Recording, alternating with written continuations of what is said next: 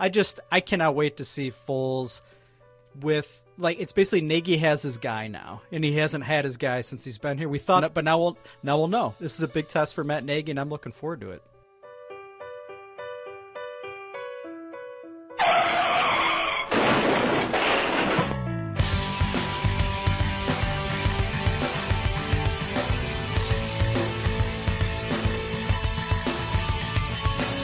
We're going to take a look at some of the things that could happen with the offense this upcoming season with new head coach Matt Nagy. Now, when we look at the elements of this Kansas City offense, these are a lot of things that can really fit in well with the Chicago Bears offense of the future. Explosive plays on first down is going to be another key element for this offense. Foles pulls it back, and then Montgomery wasn't waiting for it. Still had his back turned. That's an incomplete pass. Foles will give to David Montgomery. His second effort will get him to about the 20, a 2-yard gain. When you look at Matt Nagy, what he's done, always been a high misdirection type offense. They've always had a really good screen game. Throwing it back to Patterson this way. Patterson, not much beyond the 30-yard line. They may make that a no gain. And I think they're going to have probably the best misdirection screen game in the NFL. That's really, I think, what makes Matt Nagy such a great play caller. He's played the position. He's coached the position. He sees the game through the eyes of the quarterback. And he said to us this week, the most important thing is to make sure Nick Foles is comfortable with the plan. And Foles, with the football, that play didn't look completely smooth or planned. Well, this is a bust. Getting into a rhythm at times of when to call certain runs and how to do my call sheet on a Thursday, Friday night. And I grew from it. There's a skill set to calling plays that is innate, you know, and I know that Matt has that. 3rd and 1. The give is to Patterson. He's short. He did not get there. Miller in particular is a guy that I like in the draft process. A little mini Odell Beckham. Beckham Jr. Foles over the middle, incomplete through the hands of his intended receiver. That's intercepted. But that ball still hit the one that was interception. It hit him in the hands. Come on, you got to catch it. You're not going to get a lot of opportunities, and if you're going to get them in tight windows, you have to make these catches. Yeah. Today, the Bears got dominated. They got dominated on the line of scrimmage. Foles to throw under pressure. He's going to go down. I like his energy, and I like his how creative he is and how innovative he is. He's willing to think outside the box. And what are the Chicago Bears going to look like this season? A new offense. This is going to be fun.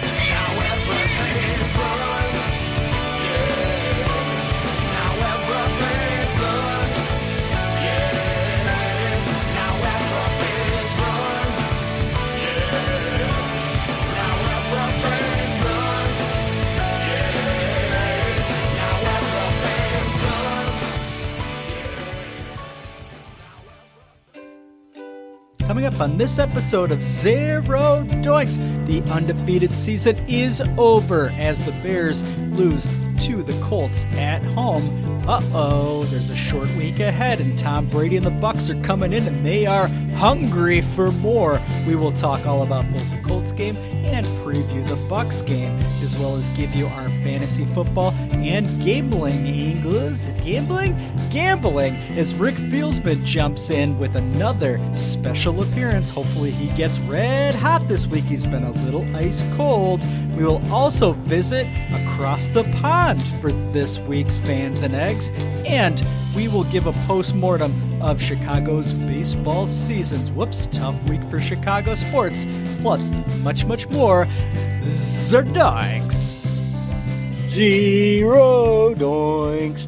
Zero doinks. Zero doinks. Zero doinks. Zero doinks. Zero doinks. Zero doinks. Zero doinks. Here we go. Oh, the Bears suffered their first loss of the year. That's a new way to start the week, Dan Doinks. How you doing, bud? You look great. Thank you so much. I feel great, not about the Bears, but physically I'm okay. I'm okay right now. I'm pretty sure I'm COVID-free. I'm a little cold, but I'm warming up here. Bears stunk. But we have a quick turnaround, don't we, to turn things around. I know of a team that went 15-1. and won the Super Bowl. Do you have any that you know of off the top of your head? God, I think so. I think I was like 5 years old, and oh my God, it was the Bears, wasn't it, Dan? It was. So, we're all right. I think 15-1 will get us into the playoffs. That definitely would. Well, let's revisit yesterday's. Yes, we're recording on Monday. We'll call it a game. Didn't feel like a game. What was your experience watching the game, Dan? Give me some of your hot thoughts. It felt very 2019 Bears, didn't it? Defense held its own. Colts offense stinks. Colts defense, they looked pretty good. I mean, I think we made them look really good, but they're legit, right? We're prepared to say that? Yeah, I think we're prepared to say that. I mean, they've kicked 4 teams' asses, so you got to give them some type of credit. I mean, even the game that they lost against Jacksonville, that was not the defense's fault. So yeah, I think they're legit. The biggest problem that I had, yes, okay, the Colts defense is great, but they were rushing 4 guys pretty much the entire game. And oh boy, did our offensive line look real bad. Who would you say? I know Leno's getting a lot of heat today. Who jumped out as you as the dog shit player of the week, sponsored by Diarrhea? And just in terms of the line, let's stick with the offensive line right now.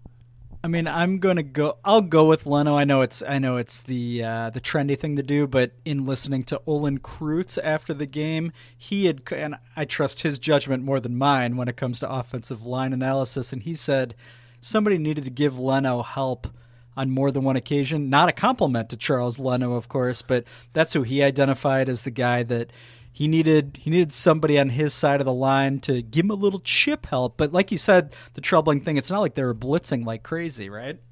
Right. I think I was really disturbed to see how bad Cody Whitehair was. He was consistently being pushed 3 yards back at least, even on big plays, big third downs. I mean, and he was really bad. James Daniels was bad. Leno, I mean, one of the all-time worst blocks I've ever seen was the Foles half. Did he fumble? Did he throw? You've seen all the replays. Twitter was on fire with. I don't know what he was doing. He was just sort of leaning on. Was that Houston? Was that who was rushing the passer? It was almost like he was kind of dizzy coming out of his stance, and then just sort of gently placed his hands and guided Houston directly to Foles. Like, what are you doing, man? Are you okay? But, I mean, it felt very 2019. Mitch or Foles, that felt gross. Just gross. It did. It was more of the same. I mean, even going back further than 2019, that felt like every Bears offense we've ever watched as adults, basically, or children. I mean, in our 40 years on this earth, it sucked. But Matt Nagy seemed to have all the answers in the postgame. He said, Juan Castillo, he's going to get that fixed regarding the rushing game as well as the offensive line inconsistencies. So Matt Nagy is putting Juan Castillo in charge of the offense, apparently. I found that a bit odd. Matt Nagy, it is your offense. That's why you were hired. What's going on, Matt Nagy? Is Castillo also the one who insists on shoving Cordero Patterson down everyone's fucking throats? I mean, what? Why are we doing this? I mean, is he a running back? No. Is he a receiver? I don't think so. Why isn't he returning punts? We've covered this. We covered this last year. He should be returning kickoffs. He should be returning punts. He should be on the punt team as well. He's pretty good at that, except when he's taking his helmet off for bitching about not getting a face mask call and giving us a 15-yard penalty. Why are we're not fooling anybody, and we're giving him the ball on third down? Why is he in there? It's so annoying, and that obviously was reminiscent, I'm sure, for all Bears fans to Week 1 last year against the Packers in a critical 3rd and 1 situation. Although I think that was 4th and 1 against the Packers, but it felt similar. You're going into fourth quarter, you have like a tiny bit of momentum on offense. You stuff it to Patterson. He loses 1 yard. David Montgomery, for as shitty as his stats were yesterday on Sunday, he did not, each run that he had, he at least got 1 yard. He did not lose 1 yard. It's like, he can get you 1 yard no matter how shitty everything is around him. That's what he does, right? He bounces off tackles somehow. I don't know how he does it half the time, but stick with what works. God damn it, he got cute again. We bitched about Nagy a lot last year for getting cute. That is a prime example of him being 2019 Matt Nagy. He can't get out of his own way. It's offense still. Everything is so fucking hard. We're still we're still back to this run 5 yards and stop offense. Run 5 yards and stop. Or it could be 3rd and 8, run 6 yards and stop. Everything is so fucking hard with this. It just it pisses me off that they just can't. And I don't blame Montgomery. Every time he got the ball, he had someone in his face because Whitehair, Leno, Daniels, they were dog shit. They were just dog shit. And that really ruins you when you have 4 guys rushing you. You can't pass the ball. Now you got coverage everywhere.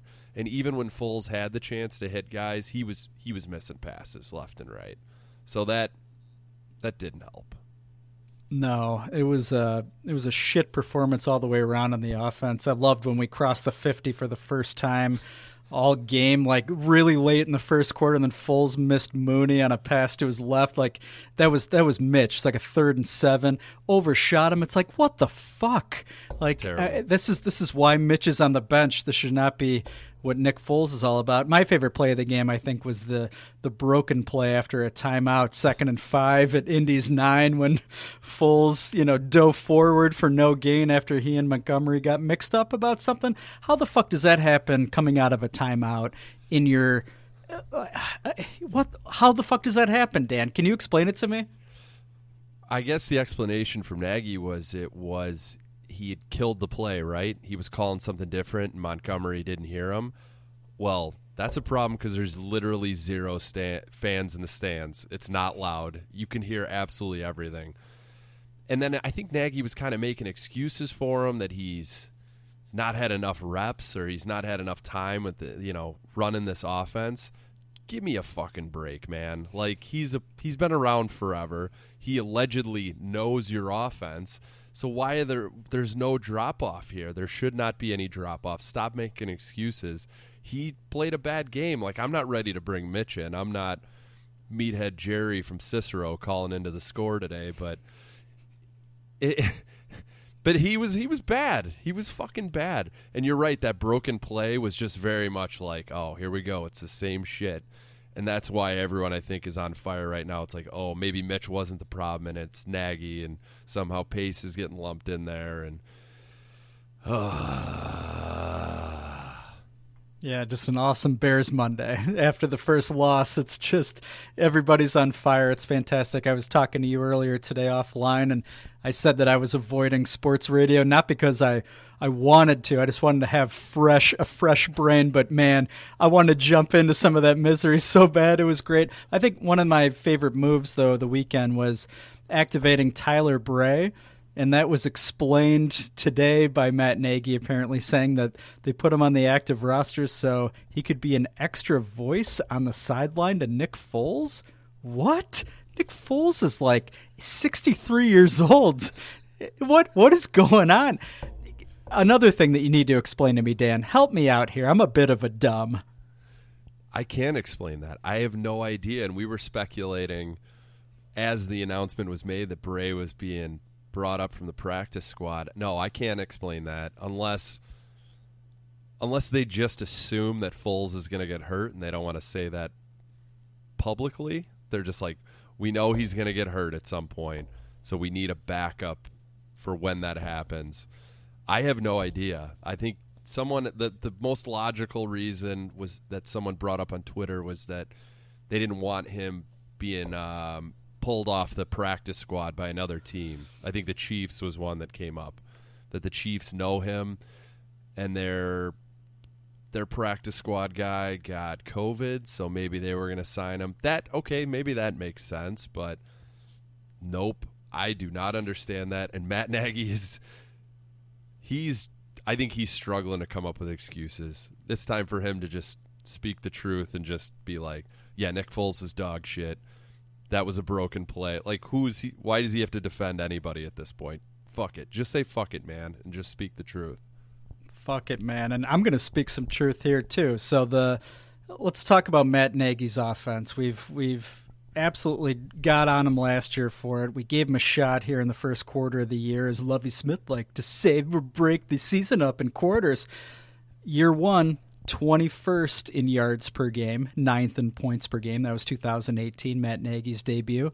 Last year, we were 29th in the league in yards per game, 29th in points per game. So far, through 4 games, we're 24th in the league yards per game, 25th in the league points per game. What is the solution here, Dan? I know there's a lot of hot takes I know on Twitter today, like you got to fire Matt Nagy. I mean, come on, that's obviously not going to happen. That's ridiculous. But is there a solution? Like what should Matt Nagy have his play card that says "BU" taken away from him and you give it to somebody else, or what do you do? You got 12 games left. You're 3-1. You're well positioned still to have a good year. What would you do if you were Ryan Pace and you had to talk to Matt Nagy this morning? What would you do? That's a great question. Who would you give the play calling to? Bill Lazor? I don't know that he can do any better. I mean, I'm not there yet. We're 3-1. The offense has been dog shit. I'm going to give Foles a little bit more of leeway here to pull himself out of that dog shit performance. I mean, we're going up against the number 1 defense in the league. That should be our defense, and our defense held their own, which I know we'll get to. I'm not there yet. I don't know what the fix is. Stop doing what you're doing. It's not. There's not a lot of insight there. I mean, it just seems like I don't know what happened to the offensive line this weekend. They were trending in a better direction before yesterday. That's just got to be better. If that offensive line doesn't get better, then it doesn't fucking matter. We might as well just chuck it deep every play and just hope for pass interference calls. I don't know. That's the old Ravens Flacco move, right? So, I mean, right. I hate this offense because nothing seems to be moving north and south. Everything seems to be sideline to sideline with this offense. So it just seems like you just need to drop back in coverage and just let them just drop it in there and just keep them in front of you. Have we run a successful screen pass of any sort in 3-4 years? No, I think we got lucky with Cohen a couple times, only because he reversed field, right? And right. Outside of that, no, it's been dog shit.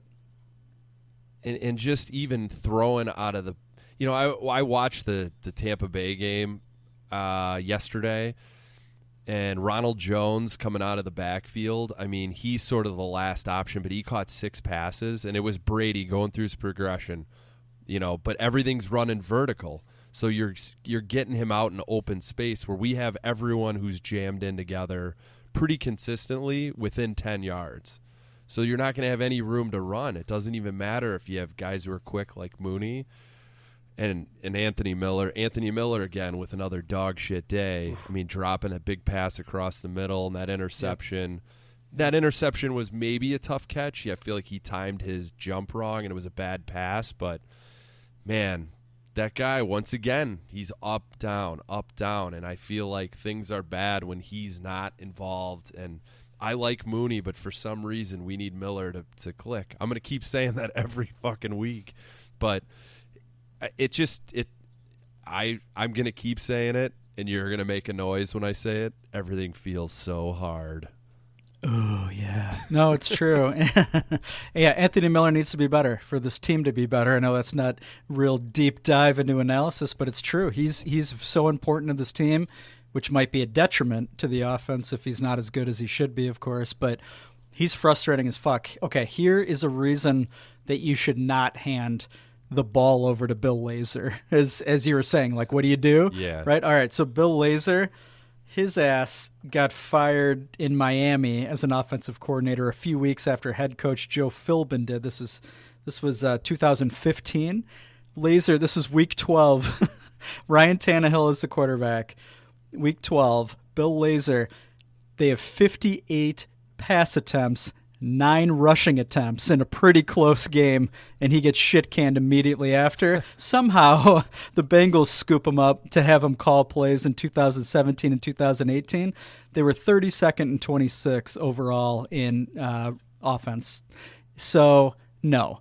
Which makes me think, what the fuck is Bill Laser doing here? Also, when I was looking at that today, because I was trying to find a solution. Like, okay, if you are gonna, if it gets so sideways where Matt Nagy can no longer call plays, what do you do? And I'm not there yet either, as you were indicating. I make fun of him a lot in the intro, as he deserves. He absolutely deserves it. But again, it's one thing to make fun of a guy for not accomplishing much so far as an offensive genius, quote unquote, but it's another thing to, what else are you going to do? You have to have a solution. The Bears don't have a fucking solution. You know what is also a problem that's developing, though, too, is special teams is completely useless on this team. This used to be such a strength of Bears teams to get over the fact that the offense was so mediocre. How do you have 4 penalties? How do you give up a blocked punt that there's obviously something that Joel, I always mispronounce his name. It starts with an I, number 45, completely whiffed on a guy. Didn't even like how, what the fuck, man? I want you to be the special teams coach going forward. Fuck Chris Tabor. I'm glad you said that. That's in my notes too. Is how sloppy are we on special teams? I'm more shocked whether we're punting, whether we're receiving a punt, kickoff. If we don't get a penalty, I'm more shocked. Like I'm expecting it every single time, and I for the life of me, why isn't Patterson returning fucking punts? Why isn't he doing it? Is it because he doesn't want to? Well, it'd be a stupid reason, right? And answer me this, riddle me this, Bill Doinks. Is Patterson a great return guy? No, like, I'm glad you just. Are we spoiled because we had Hester? But everyone talks about how he's one of the greatest return men ever. Are there? He had the one kickoff return against the Saints last year, which was awesome. Other than that, he's not blowing my mind with any of these returns. No, so I had the great fortune of watching this game with a Packers fan. My father-in-law, who I love, loves football, and he wanted to watch the game with me. And I knew we were cursed immediately when that happened.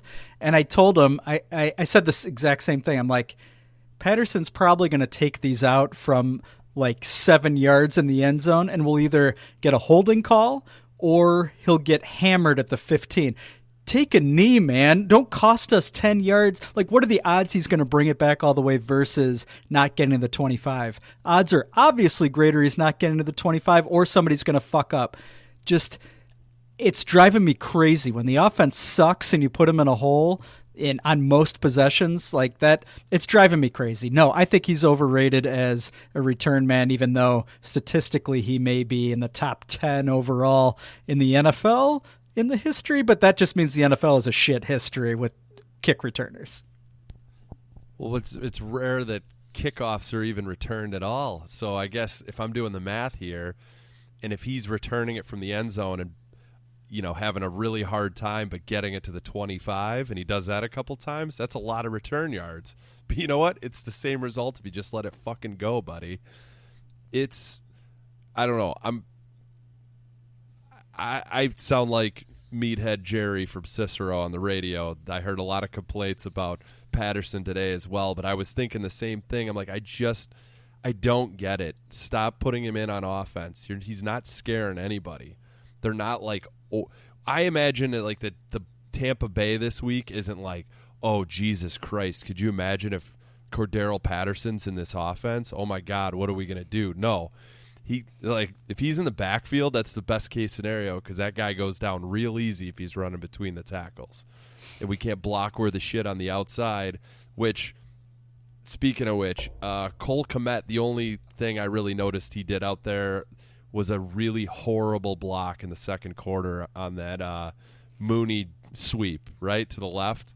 He just kind of gave up.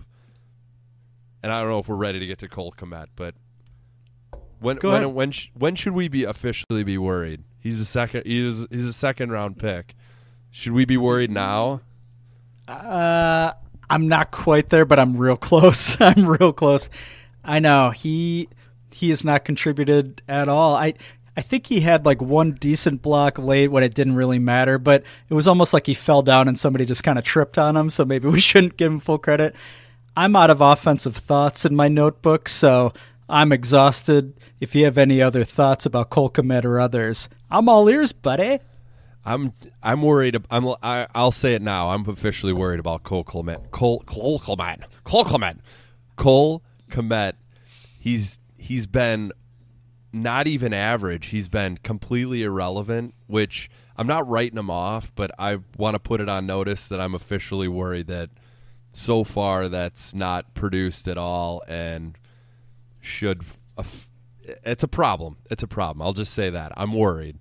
I'm not writing him off, but I'm fucking worried. He's not hurt, so he's already better than Adam Shaheen.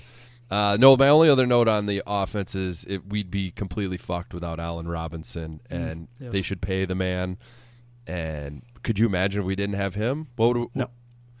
Could we be worse? Could we be worse? Yes. And I did see. Hold on, bear with me 1 second. Bears. I did see a stat from Jason Leiser. I don't know where he's from. He's Sometimes. a blue check mark. Sometimes. Thank you. Bears coach Matt Nagy says holding an opponent to 19 points should win you a game. NFL teams that allowed 19 points or fewer have won 82% of their games in 2019 and 2020. The Bears have now lost 4 times when holding the opponent to 19 or fewer. That probably should get you fired. Somebody should be fired. If that trend continues, someone's getting fired. So, yeah, come on. Get your shit together. I don't know what the solution is, but just don't do that again. I like it. That's why we're just a couple of knucklehead fans in the suburbs of Chicago. You're not here for deep analysis. Do better, Bears, especially on offense. But let's talk about the defense here. No turnovers. That's a problem, unfortunately. This is not a knock on the Bears defense at all. They are absolutely keeping the Bears in the game. Bears should have lost by a lot more than 8, and even given that cheap-ass touchdown that we got late. But and the Bears defense is the only reason we were in that game. I guess it's a little scary that if we cannot turn them over, then we're kind of fucked. Mac dropping that interception, that was painful. That's what he's getting paid to do, right? To create havoc such as that. He probably could have walked in the end zone. I'm not like mad at him, but I'm just bummed that didn't happen. And then Roquan made a hell of a catch in the end zone. Unfortunately, dragged his foot out of bounds as he was doing it. So 2 huge opportunities they missed. It sucks that the problem is there's no room for error for the defense. And again, I'm not pissed at the defense at all, but they're in a really tough spot. You're right, and people were very mad about Mac dropping that ball, and it's only because our offense is so terrible. You're right, they have no room for error at all, and it shouldn't be all on them because they've held their own for, this will be the 3rd straight year. I mean, definitely something's changed with Pagano. They're not getting the turnovers at all. Roquan, I think, looks awesome. He looks awesome. Yes. And I mean, the awareness of him to try to catch that ball and just his foot being out of bounds I was so pissed in the moment. I was like, we're getting fucked again by the refs. I was like, this is bullshit. And they showed the replay. I was like, oh my God, that was the right call. Yeah. But Eddie Jackson, to me, this game, I feel like he always has one dog performance every year. The one that sticks out to me was the Dolphins game. Was that last year? 2 years ago? Yes, that was 2 last years year. ago. Or no, 2 years ago. You're right. You're right. It was 2 years ago. Sorry. He was really bad. So I feel like he's good for one every year. And he wasn't awful, but does it seem to you that he's always like around a receiver, but he's never like knocking it away? That's kind of how it felt Sunday. He's just always there right when someone else makes a tackle or right when somebody makes a great catch, and he's just right behind them. It's like he's just a half a second behind, and just something that keeps kind of popping up in my mind that he's not reading it quickly. I don't know. I'm not. Yeah. It sounds like I'm picking nits here, but something. He just seems a little behind. He's not big game Eddie like he was 2 years ago and last year. It's just not there yet. Yeah, I don't know what it is either, and we defended him in the offseason when he was not put as one of the CBS's top 10 safeties in the league. Like we were very offended as Bears fans. But truthfully, at the last year and 4 games, it's hard to make an argument for him having a huge impact. I mean, his game is turning the ball over. Like that's when he is most noticeable. So I will rely on your expertise in terms of being a little late to plays. I have noticed it as well, but I didn't know if I was just being a meatball. I have such high expectations for Eddie that he can. It's hard for him to live up to my expectations, but it's also what he's shown us that he's capable of doing, and it's just not happening right now. I blame Pagano, maybe. Yeah, let's just do that. Let's blame Chuck. Chuck, you shit the bed against your former team. He didn't really. The defense was fine. Phillip Rivers stinks. Oh, Phillip my God. Rivers was awful. Like, he was horrendous. And did you catch the moment when he was shit-talking Roquan? Oh, yeah. Like, what? Shut the fuck up. You stink. You could have done that maybe 5 years ago, but you... Shut the fuck up. That guy drives me nuts. I would love to punch him right in his face. And stop having children, Rivers. God damn it. That's right. Get your tubes tied. I know that's not how it works for a man, but it should. All right. Do you have any other defensive thoughts before we jump into a new feature for our game reviews? No, I'm not, but I do have a couple random questions for you. Sure. Go for it. If I may. Of course. I don't have any stats on this, and I didn't even look it up. Are we bad in the orange jerseys? I think so I meant to look it up today. I'm not a big research guy either. I think we're terrible in the orange jerseys. I'm pretty sure we are. So I also think they're ugly. I'm a big orange guy as an Illini fan too. We look shitty walking onto the field in those orange jerseys, don't we? Like, I feel like we're going to lose. I should have thought that before I put money on the Bears. Same. They look soft for some reason in the orange. Yes. They don't look as tough.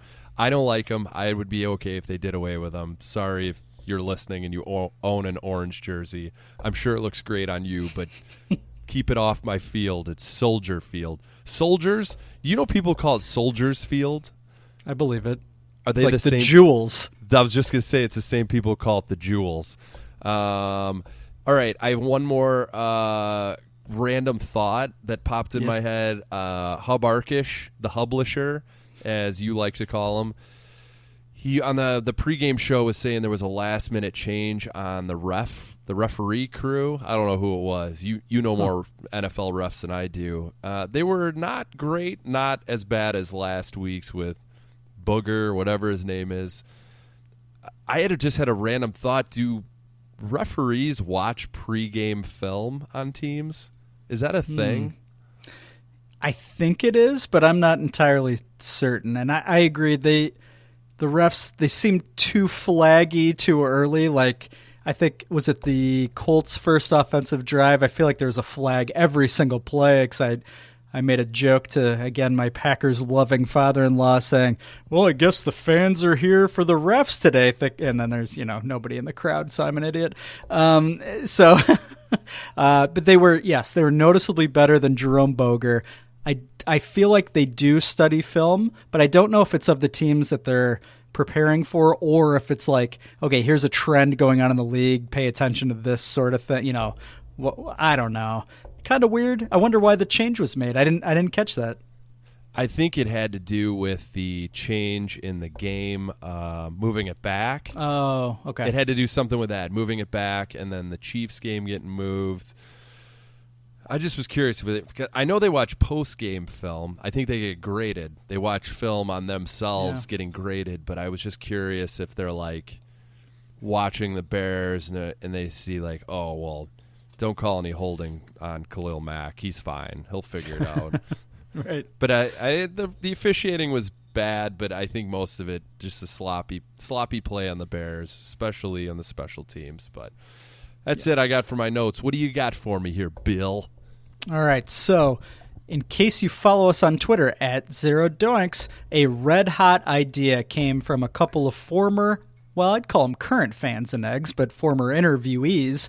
We got Frank, Grease Tank in Ohio, and of course Ira in South Carolina. They loved the Cornish hen jokes from last episode and thought that we should do a Cornish hen player of the week as voted by the fans and eggs. For each week, funny time to start it because I feel like nobody really deserved it on the Bears this week, but we're going to start it. We're going to get rolling. There might even be some hardware involved at some point. So, Dan, you're going to have to break a tie, all right? There were numerous votes for these 4 players. All right, here we go. Are you ready? Ready. One of our eggs voted for Roquan Smith. One voted for Kyle Fuller. One voted for Brent Urban with a lot of justification behind it. And one voted for Trey Burton with a lot of justification behind it. Out of those 4, because there aren't really a lot of rules with the Cornish Hen Player of the Week, which way would you go? Who do you award the first ever Cornish Hen? Pow! Before I give you my tie-breaking vote, can we talk about Trey Burton? Fuck that guy.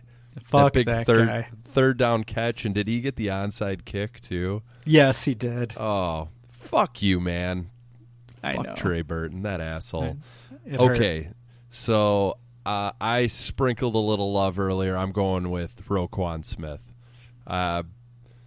Brent Urban, although seems like a fun fella, he just fell on Rivers. Rivers, I think, fell down, and Urban sort of just laid on him. Do I have that right? Did you see that? It was a very, like, Rivers just is like, oh, I'm dag nabbit, I'm going to fall down. And Urban jumped on him and then got up playing a guitar. I was like, oh, something about that just rubbed me the wrong way. It's like, stop it. There was a lot of over-celebration from Brent Urban, which I think is why Frank in Ohio loved him so much. He said 4 tackles and a key sack to hold the Colts to a field goal is enough to earn the golden cock. So I appreciate that, Frank. I really do. But you know what? Dan's word's going to go here. The first ever Cornish Hen Player of the Week, Roquan Smith. What do you think Roquan would do upon receiving said trophy? He likes going out on boats a lot on Lake Michigan. Have you noticed that on Instagram? Oh, so yeah. he'd probably take it out on a boat and pass it around to his porn star friends. Ooh, that's nice. And they all talk about Nick Foles' pants. That's probably true. I bet that's what they do on that boat. That's probably... Yeah, when he kind of got in trouble. Was that kind of like early quarantine when he was out there? Well, that's when the pictures came out. It was never clear necessarily when the pictures were taken of Roquan and all those ladies. I think Roquan was definitely a little questionable with the social distancing. I'm going to guess he just assumed when you're out in open waters, COVID can't exist. And I don't know if there's science to back that up, Roquan, but congratulations on winning the first Cornish Hen. Do you want to hit us with a little bit of the Cornish Hen voice again? Oh, congratulations, Roquan. Don't shoot me. Don't shoot. I'm a horrorcore. I'm a Hornish Ken. I'm a Hornish Ken. I am a Hornish Ken. Look at my bow tie and my top hat. Don't shoot. I love you. That's beautiful. I love that. I found myself after we recorded last week trying to do the voice myself, and I can't do it at all. It's so great. And I could picture it. Everything that you described with the top hat and the bow tie and just all around class, maybe a little nervous energy, not wanting to get shot. I could picture literally all of it. And it also makes me hungry. Yeah. Stuff it with some wild rice around Thanksgiving. Still can't back that up. I don't think so. It's a lot of poultry. Yeah, why would you do it for Thanksgiving? I've not heard of that. I think it's just like a middle of August type of meal. That's probably when they're wandering the woods in midsummer. So shoot them and serve them up in August. I'm classy. I'm just out here. I just want to go on a boat with Roquan, my award winner. I'm a Cornishan. And I just mixed up the accents. I think I fucked up. Sorry, guys. Sorry, not accepted. That was beautiful. Well, did we cover it all? I think that's about it. I'm overall very upset with the Bears. They kind of ruined my Sunday. But, things will probably be a lot easier against Tampa Bay, right? Oh, yeah. No, definitely. The good news is it's a quick turnaround. The bad news is it's Tom Brady coming to town. But yes, thank you, Bears, for ruining our Sunday with one of the more boring offensive performances we have ever seen. Fuck you. But let's bounce back, and we're going to jump into some Tampa preview, courtesy of Dan Doinks, coming up next. Thank you. See you next segment. Congratulations, Roquan Smith. I'm a Cornishan. Get out of my offense, Cordero Patterson. This is not going to happen overnight with Nick. This is going to take a little bit of time as he gets going with the timing of these players and what we get to.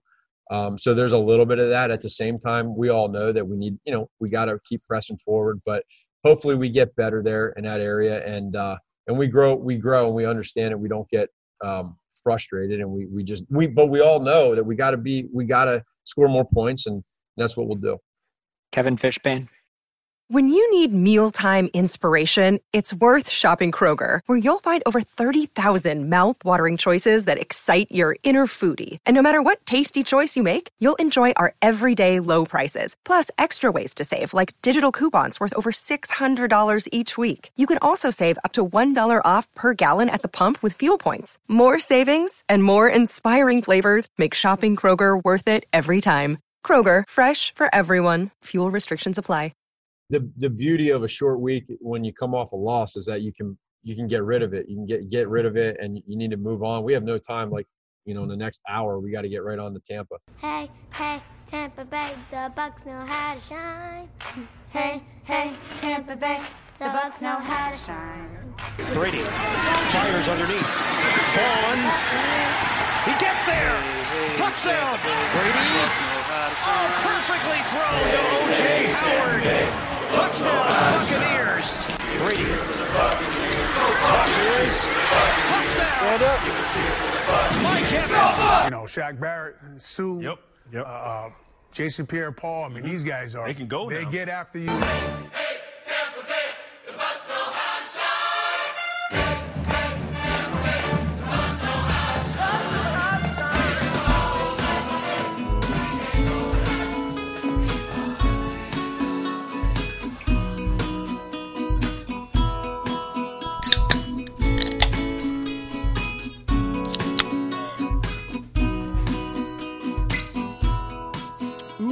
It is game week already. The game is fast approaching Thursday night.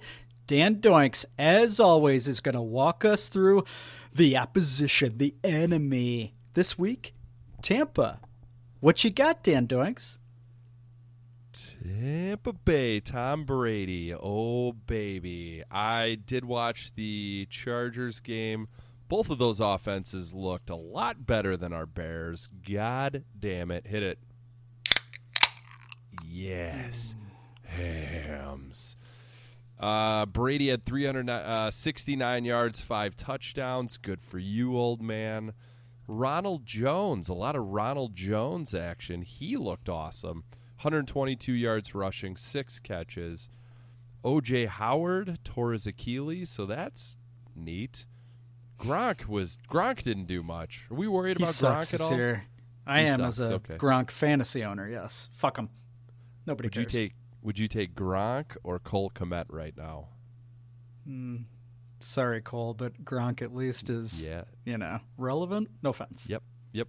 None taken. Mike Evans almost snapped his ankle at one point in the first half. I thought he was done for sure, but he came back in.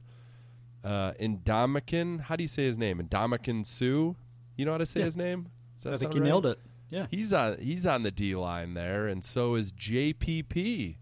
Whoops. Yes. Big fireworks guy, right? Yes. That's him? Okay. Rick Fieldsman, no thumb situation, right? Yeah. So this defense, Buccaneers defense, not nearly as good as the Colts. So if we can't put up points this week, I don't know what to tell you. I don't know what to tell you after that. But I know this shitty offense is capable of it, so let's not do that. All right, Bears-Bucks, all-time. Bears are 39-20. Bears are 3-2 in the last 5 versus Tampa Bay. Good job, Bears. Do you miss having them in the same division? Yes, overall, absolutely. They and Detroit are basically the same, right? Except they actually had like one good year. Tampa. Hip, Brad Johnson. Yeah, except I always thought it was weird that Tampa was in our division. It was like all these Midwest teams, all local, and then, here's Tampa.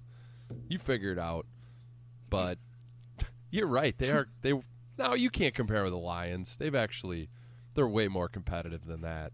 They were dog shit back in the day. Why am I still talking about this? All right. Last game against the Tampa Bay Buccaneers was, we all remember this game, September 30th, 2018. Bears win 48-10. Whoa. We scored 48 points.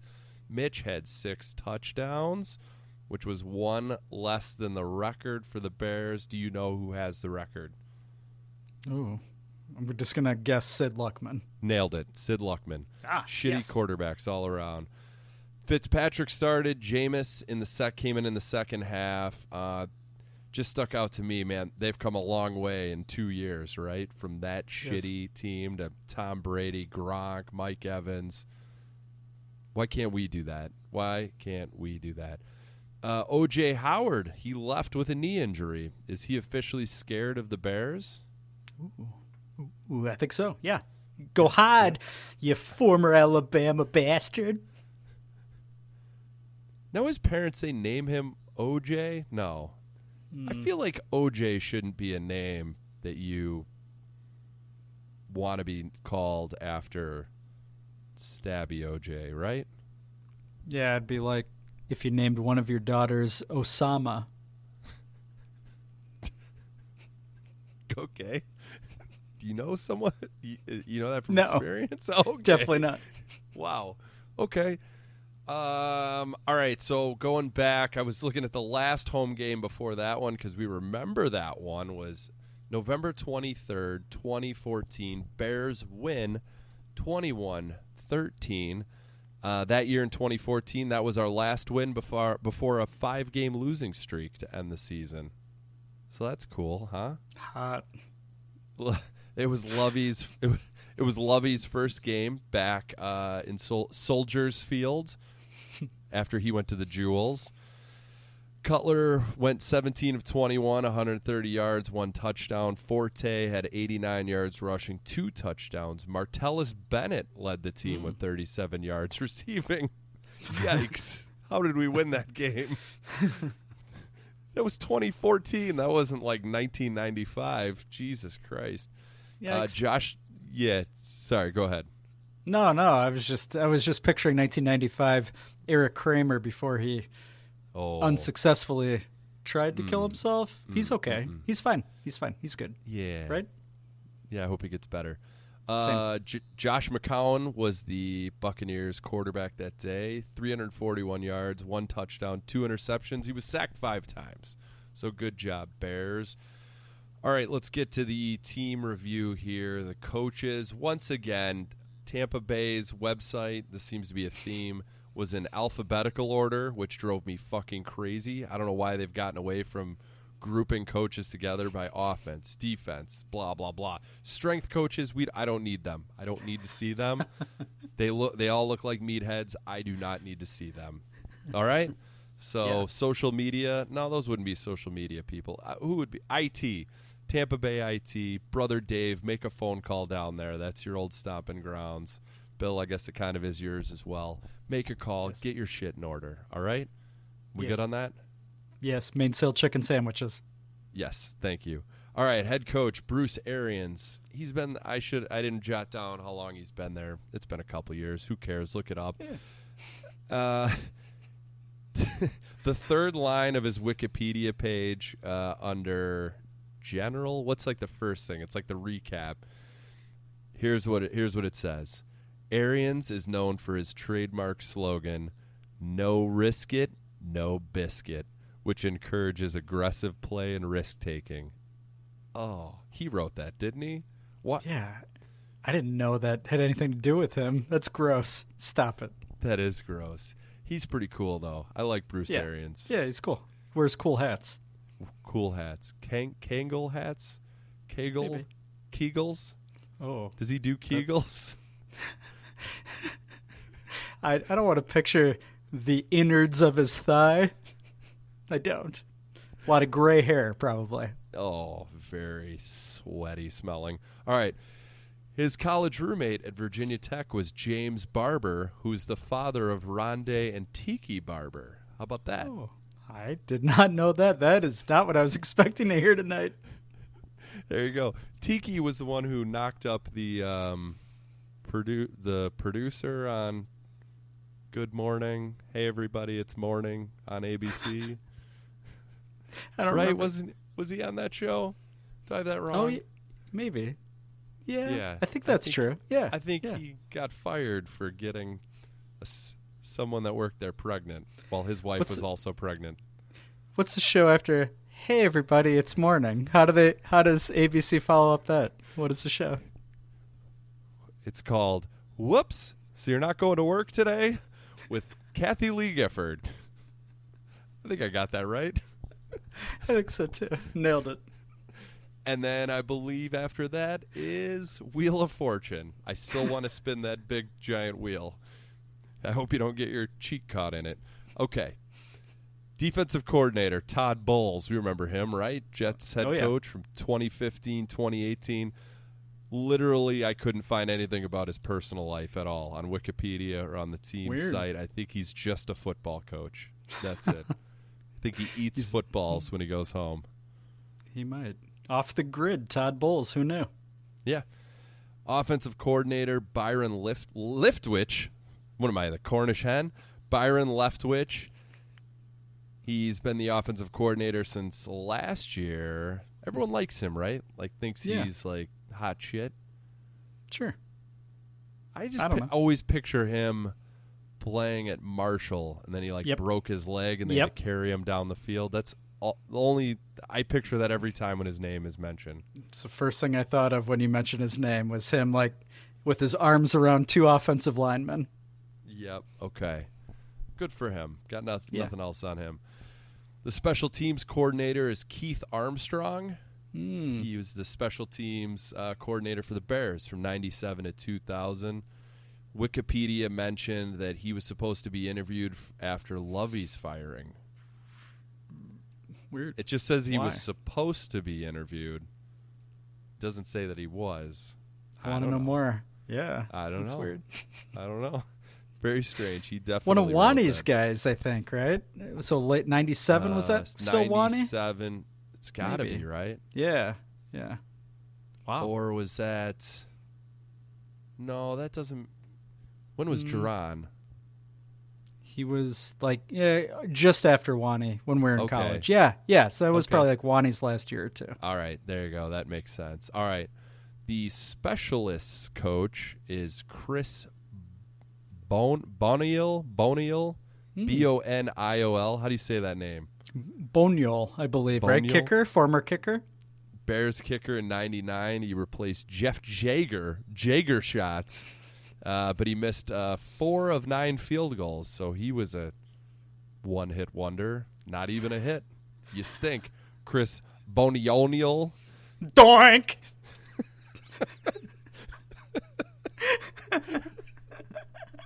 That sounded so crisp in my headphones. Thank you. You're welcome. Offensive assistant for the Tampa Bay Buccaneers is a gentleman named Antoine Randall L. We all remember him. Yes. The local kid from Thornton was actually found out was drafted by the Cubs in the 14th round in high school. Ooh. How about that? Swing that bat. Here we go. Uh-oh. Too soon. Okay. Antoine Randall L. was awesome. I was on the sideline when I was with the Gophers watching him play at Indiana. Ooh. He's by far the fastest player I've ever seen up close. He was unbelievable. Quick as shit. You just couldn't tackle him. He was on awful Indiana teams, and he was still awesome. Yes. I hold it against him that he didn't go to Illinois. That's my biggest issue with him. Okay. Fuck. Well. Yeah. Oh. Didn't want to play for a winner. Come on, man. Ugh. That's a bad look for you. Be better. Be you. No. Okay. Outside linebacker coach Larry Foote. You remember that guy? Linebacker for the Steelers, Lions, and Arizona Cardinals. Yeah, cousins with Larry Shoulders. So stupid. So dumb. Prince Makamura. Is that him? Is he in relation with... And he's Paul George. Paul George, injured. What's your injury? Shoulders. Okay, here we go.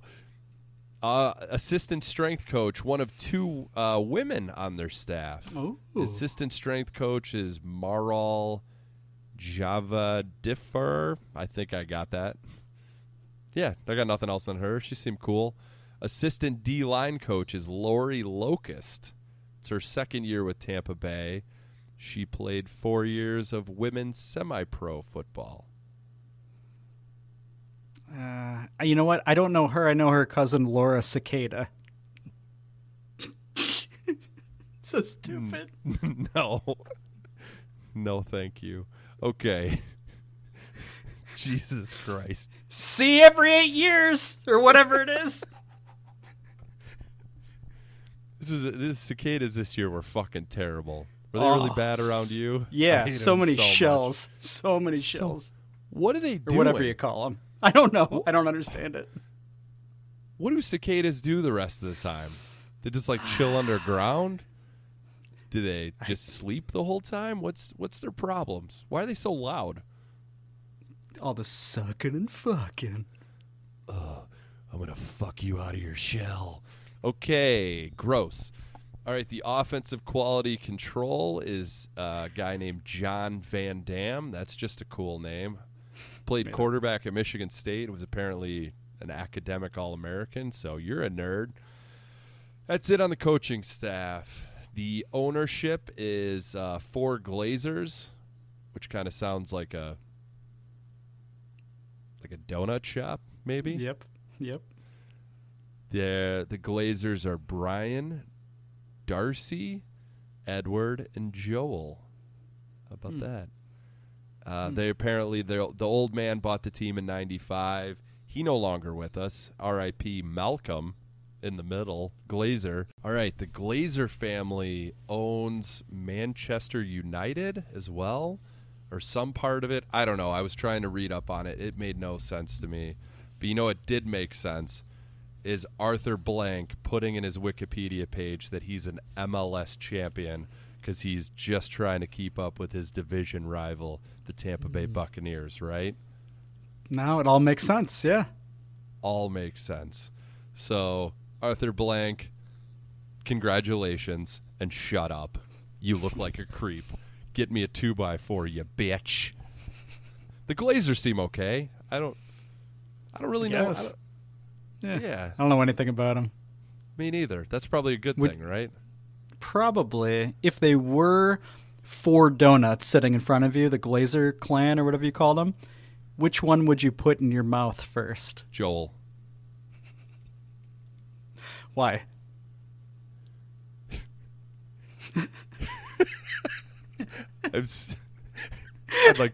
I'd like to move on, please. I had a comment that would was inappropriate. I'm going to pass. It had to do with a cream-filled donut. Okay, general manager is Jason Licht. How do you say that name? I'm really bad at names. I probably shouldn't be doing the review of the opposition if I can't say names. I don't speak English well as a whole, so glad I'm doing a podcast, and I don't have a face for television, so I'm fucked. All right, Jason licked my balls. There were rumors last year that he was running a pro Jameis Winston campaign through Twitter. Did you see any of that? Like, no, there was this is amazing. Some dude who was like saying that Jameis was a Hall of Fame quarterback, will be, and he wrote a book even. And there were someone made the connection that it is the GM. And even like he was on radio stations calling in this guy, and it sounded just like him. If you have nothing else to do with your life, look it up. It's pretty funny. It definitely seems like it was him, but why he was going so hard with Jameis, I don't know. And then he got rid of him. So, Jameis, be my Glazer donut. So, Jason also interviewed for the Bears GM job in 2012 after Angela was fired. So that was fun. Missed opportunity? Question mark? Probably not. I don't know. Who cares? That's it for the front office and the coaching staff, but the Gophers and Illini, do you want to guess how many? I bet they have 3 Illini because they're 3-1 and no Gophers. You are very wrong. 0 Illini, but they have 2 Gophers. They drafted 2 of them this year, Tyler Johnson and Antoine Winfield Jr. They have 1 kind of Illini in Keyshawn Vaughn. He transferred out and went to Vandy. Yeah, I'm going to count it. 0.5. Nope, that's when he got good, when he left Champaign. We all know that. That's all I got, buddy, for Bucks review. I know we want to talk about the lines. Line them up and snort them. Bears, Bucks, Thursday. Fuck you, Tampa Bay. Do you have any other thoughts on Tampa? No, nothing that can't be discussed in hams and bread. Except Mainsail, rest in peace. I miss your chicken sandwiches. Dan Doinks told me that you were closed. He sent me a picture of you on Google. I'm so sad. Sorry, Brother Dave. Sorry, Dave. Ybor City. Get weird at Banana Joe's. See you next segment. Banana hammocks. Glazed donuts. Hams and bread. Hams and bread. Hams and bread. Hams and bread. 0 Doinks! Yes. Yes. 0 Doinks! Yes. Go. 0 Doinks! Push the ball. Push the ball. Hams and bread. Go. Sausage! Yes. Go. Kick it in. Hams and bread. Let's go.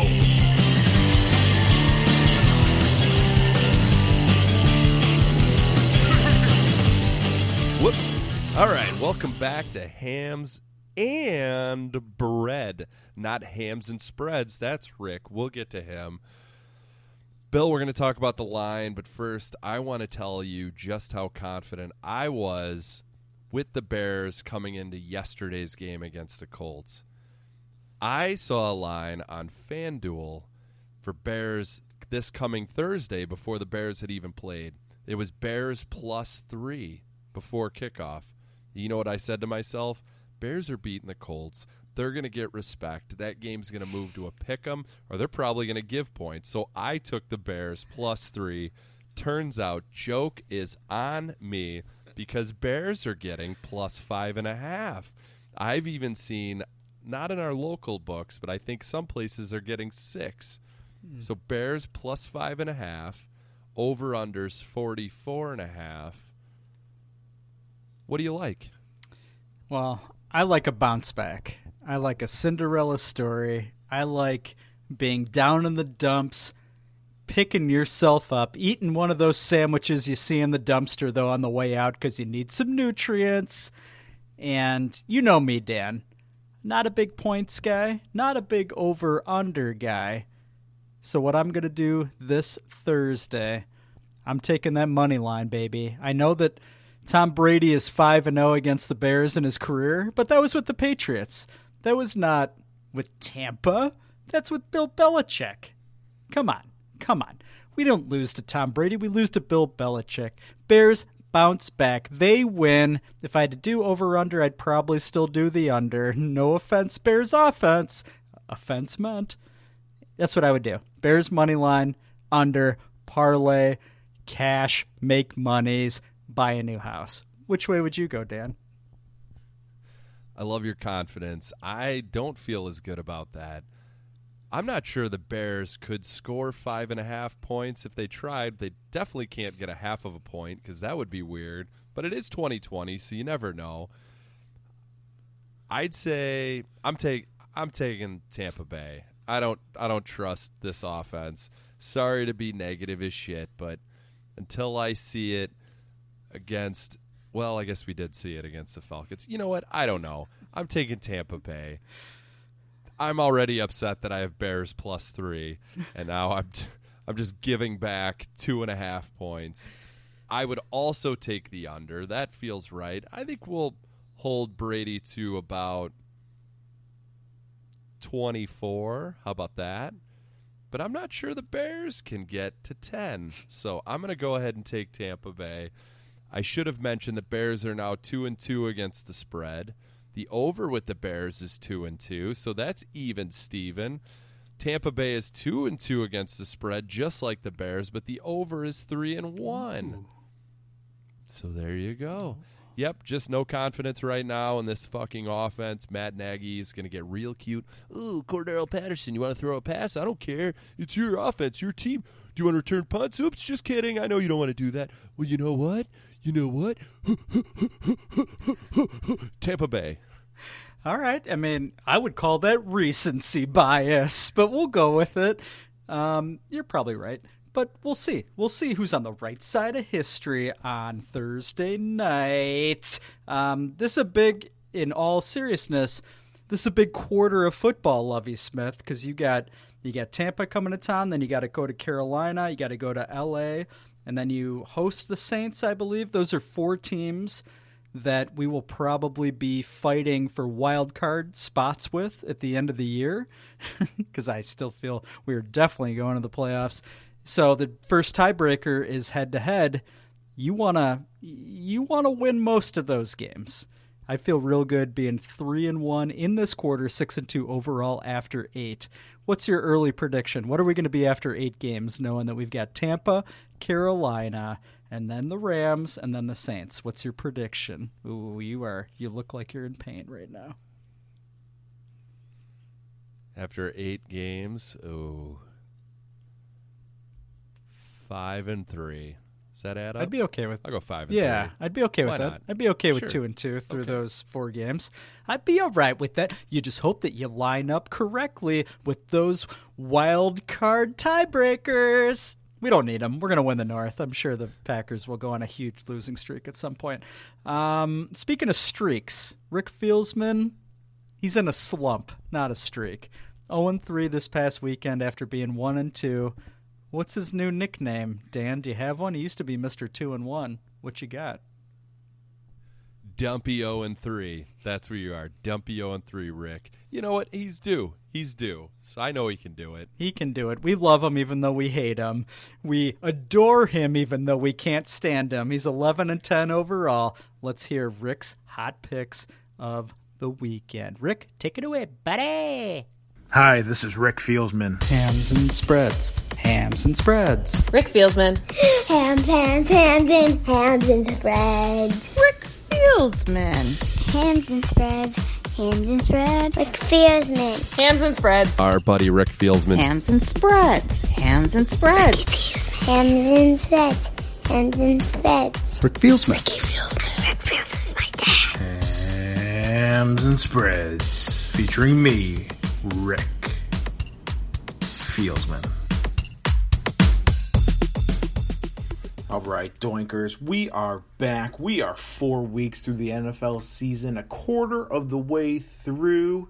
And what I like to do at this time is not look to the past. The past is in the past. I'm only looking forward. Ricky Fieldsman, you come here for the hot picks. We are 0-0, and day one starts today. So here's what you're going to do. Free up your funds, get into DraftKings, get into FanDuel, get your money out of BetRivers. William Hill, no chance he ever created that account, and we're going to go to work. Who is with me? Rick Fieldsman, Ricky Fields here. Let's hit him with the hot picks. Pick number 1. We are going with the Tampa Bay Buccaneers versus the Chicago Bears. Chicago Bears lost a tough one on Sunday. They are now mathematically eliminated from the playoffs, so they are playing for nothing. Tom Brady slinging all these touchdowns around. They are 5.5-point favorites versus the Bears. I am absolutely taking the Tampa Bay Buccaneers minus 5.5. No chance for the Bears. Sorry, it's just not going to happen. Tampa Bay Buccaneers, line them up. Let's go. Pick number 2. We are going to the Cleveland Browns versus Indianapolis Colts. Phillip Rivers, I am so sick of looking at his spherical head. His 9 kids are sick of him. The Browns are plus 2.5. Did you see this team? Baker Mayfield and Poopy Pants? OBJ, Odell Beckham Jr., they looked incredible. Browns plus 2.5. Go some money line on that. But you know what? Take those points. 2.5. We're going Browns over Indy. You know what? This is day one. We're starting off 2-0 after these hot picks. Oh my gosh, clear up those funds. You know what? I was in a little sour mood. Now I got the talks spinning a little bit. I am getting into a good mood. We are 2-0. We are going to head into our last pick, which is the Printing Money's pick of the week. No sponsor this week. Not sure why. No reason why. We've been on hot streak. Actually, no streak. 0-0. We are going to go Printing Money's pick of the week. Game 3, pick 3. Here we go. Vikings versus Seahawks. Vikings are 7-point dogs. Dalvin Cook scrambling up some eggs. That's what he does. That's what Minnesota does. They are going to be looking hot here versus the Seahawks. Seahawks are garbage. No one cares. Pete Carroll, your face is the opposite of Phillip Rivers. You have this oval face, this oblong face. Never bet on an oval face. That's a Rick Fieldsman quote. Go Vikings. Take the 7 points. They're going to beat the Seahawks. And there you go. There's the 3 picks. If you're unsure about parlaying, this is the time to parlay. Start the year 3-0. We're going to go right into the next week 3-0. Lots of funds in your account. I'm excited for it. You're excited for it. Zero doinks. All you listeners are excited for it. Let's get back to the boys. I want them to break everything down. So thank you for listening. And as always, have a good one at the windows. And this has been the world's greatest and first segment within a segment, Hams and Spreads with Rick Fieldsman. Rick Fieldsman is the smartest person in the whole wide world. Rick Fieldsman can make you a lot of money. Wow, Rick. Another week where he's serious. He's turned into a serious man, which I don't love, I'll be honest with you. Again, I don't love him in general, don't really like him, but I like jokey Rick. Fuck the serious guy. Boy, he was really thumbing through a lot of options there, wasn't he? Yeah, I like it when Rick's a bit more light. Rick, it'll be all right, buddy. It'll be all right. We'll get back. We're going to take down the house and see all of your monies at the windows. I didn't get that right at all. It sounded good. I liked it. So that was Rick's hot picks. Dan, are you going to tease us at all with anything this upcoming weekend? Buddy, let's make us some monies. Well, let's go back to last week. I gave you the Bears and Packers teaser, which Bears hit somehow because you got them at plus 10.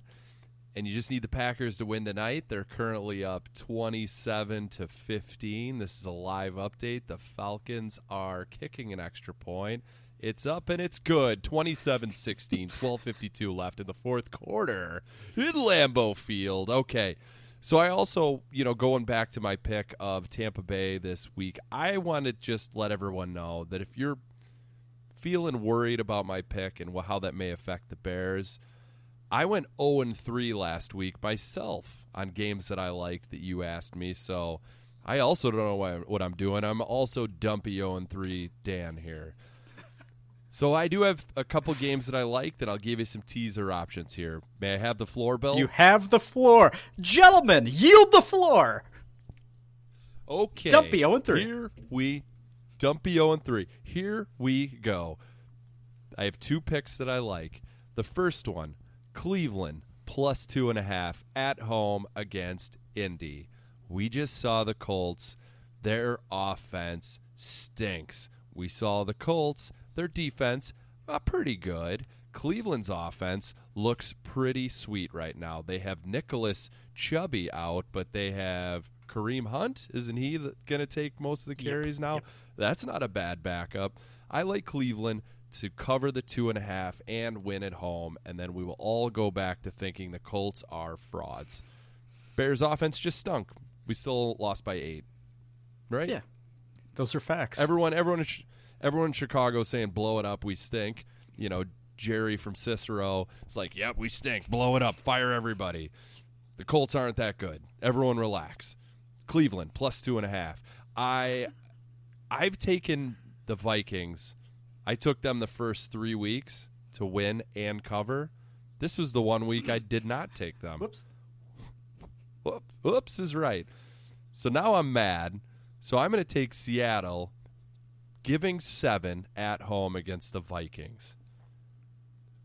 But did the Vikings officially murdered Bill O'Brien's career today as well, but we didn't mention that. Yes. He gone. See ya, dick. See ya.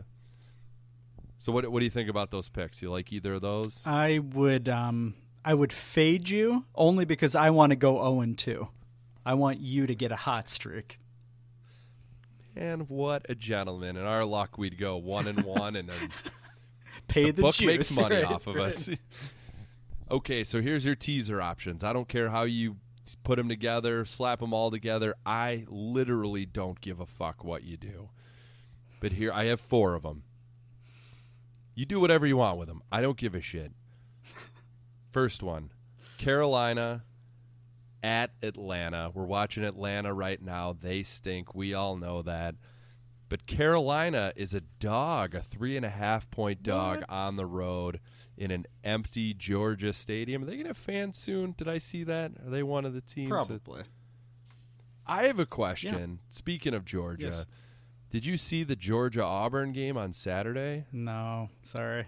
There was definitely not social distancing happening in that stadium. So why can't the Falcons have fans? Kind of strange. They were blowing COVID all over each other's faces. Anyway, you're going to get the Panthers plus 10.5. We're doing a 7-point tease. These are all 7 points. Next one, Pitt minus 7 at home against the Eagles. I know the Eagles won last night. The Steelers have been off for like 4 straight weeks now because of COVID. You're going to get them at a pick 'em at home. That's easy. Just do it. Next one, Houston minus 6.5 at home against Jacksonville. They're going to have a new coach. That's neat. Is it going to be McDaniel? Ooh. Did you see that? No. Josh McDaniel? Really? I don't. How would that work? Mid-season? That doesn't. Work. Maybe I got duped online. Don't hold me to that. Don't cut that out, Phil. Phil? I called you Phil. Jesus Christ. Phil from Indiana is our new producer, our new sound guy. Phil from Indiana's on the line. Go ahead, Phil. Okay, Houston. Minus 6.5 is the line at home against Jacksonville. New coach. That line will probably move because they're going to be better.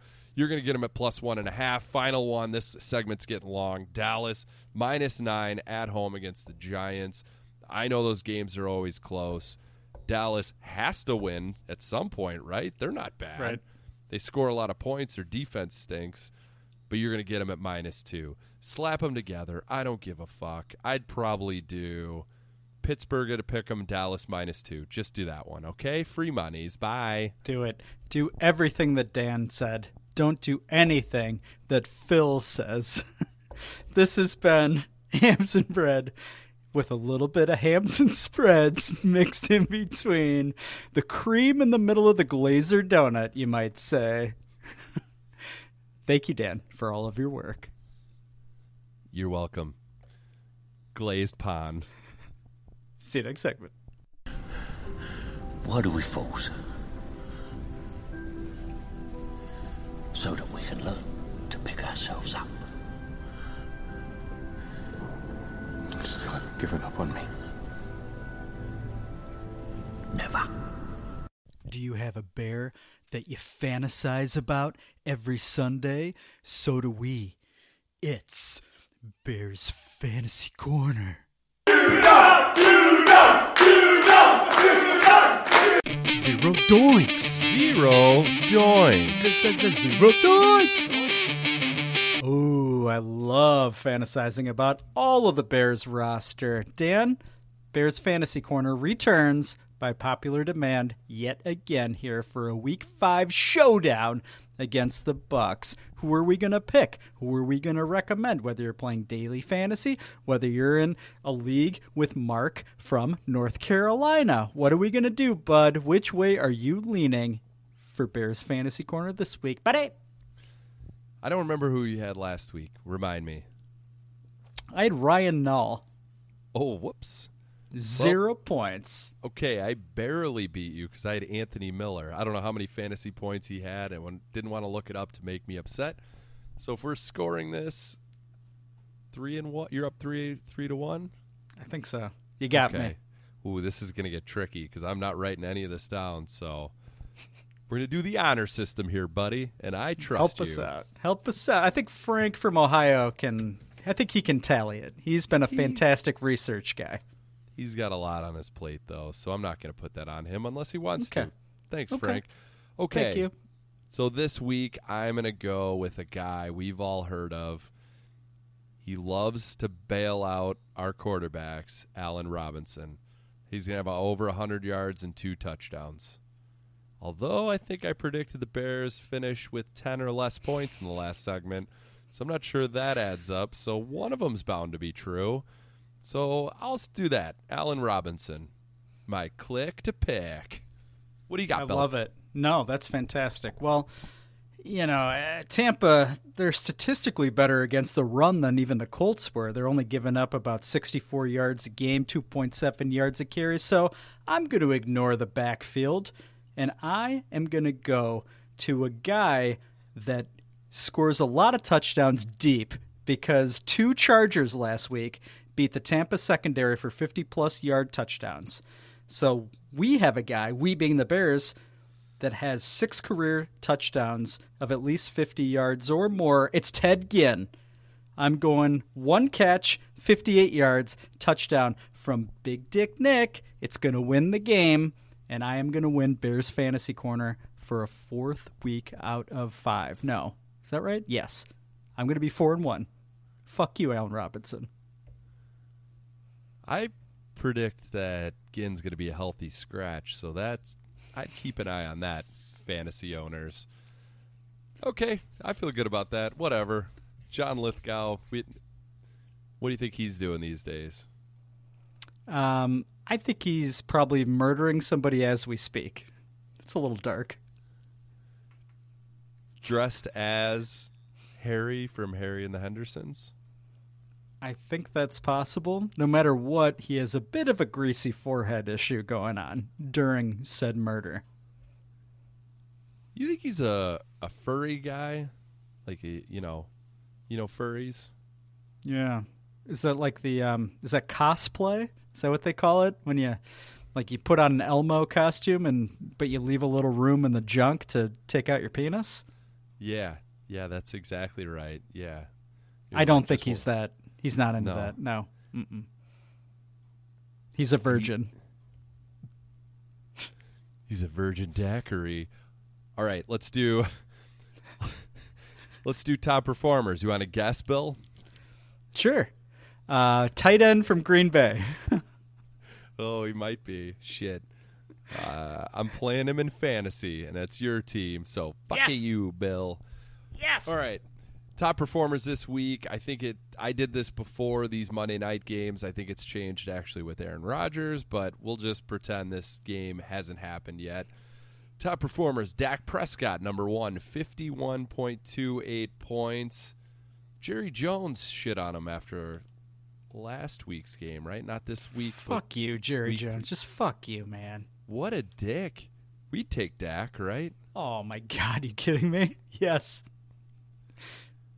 He's got a good team, though. Like, that offensive line's maybe not as good as it used to be, but he's got a lot of weapons. Would he be better on the Bears? I think with our history with quarterbacks, I think he's destined to succeed in Chicago. There's a lot of pedigree here. I do not disagree at all. All right, second highest scorer this week in fantasy, a guy named Tom Brady. That's probably not a problem coming into this week, huh? 5 touchdowns will do that for you, though. So good for you, Thomas. What do you think Thom Brenneman's doing these days? I gotta figure that he's somewhere trying to pray the gay away. That's my thought. For himself or for others? For all of the world. A little bit of both. Self-loathing. It's usually those guys that have the biggest issue with homosexuality that they're closeted. Let's be honest. Yeah. I liked. What was it like him going home that night after he had to walk off the broadcast early? Still one of the most hilarious moments of 2020 is him apologizing with Castellanos hitting that home run. Yes. But what was it like? Like his wife would be like just sitting there watching, I don't know, Murder, She Wrote, and he just comes strolling in the door and she's like, "Wait, what happened? Do you have COVID? What happened?"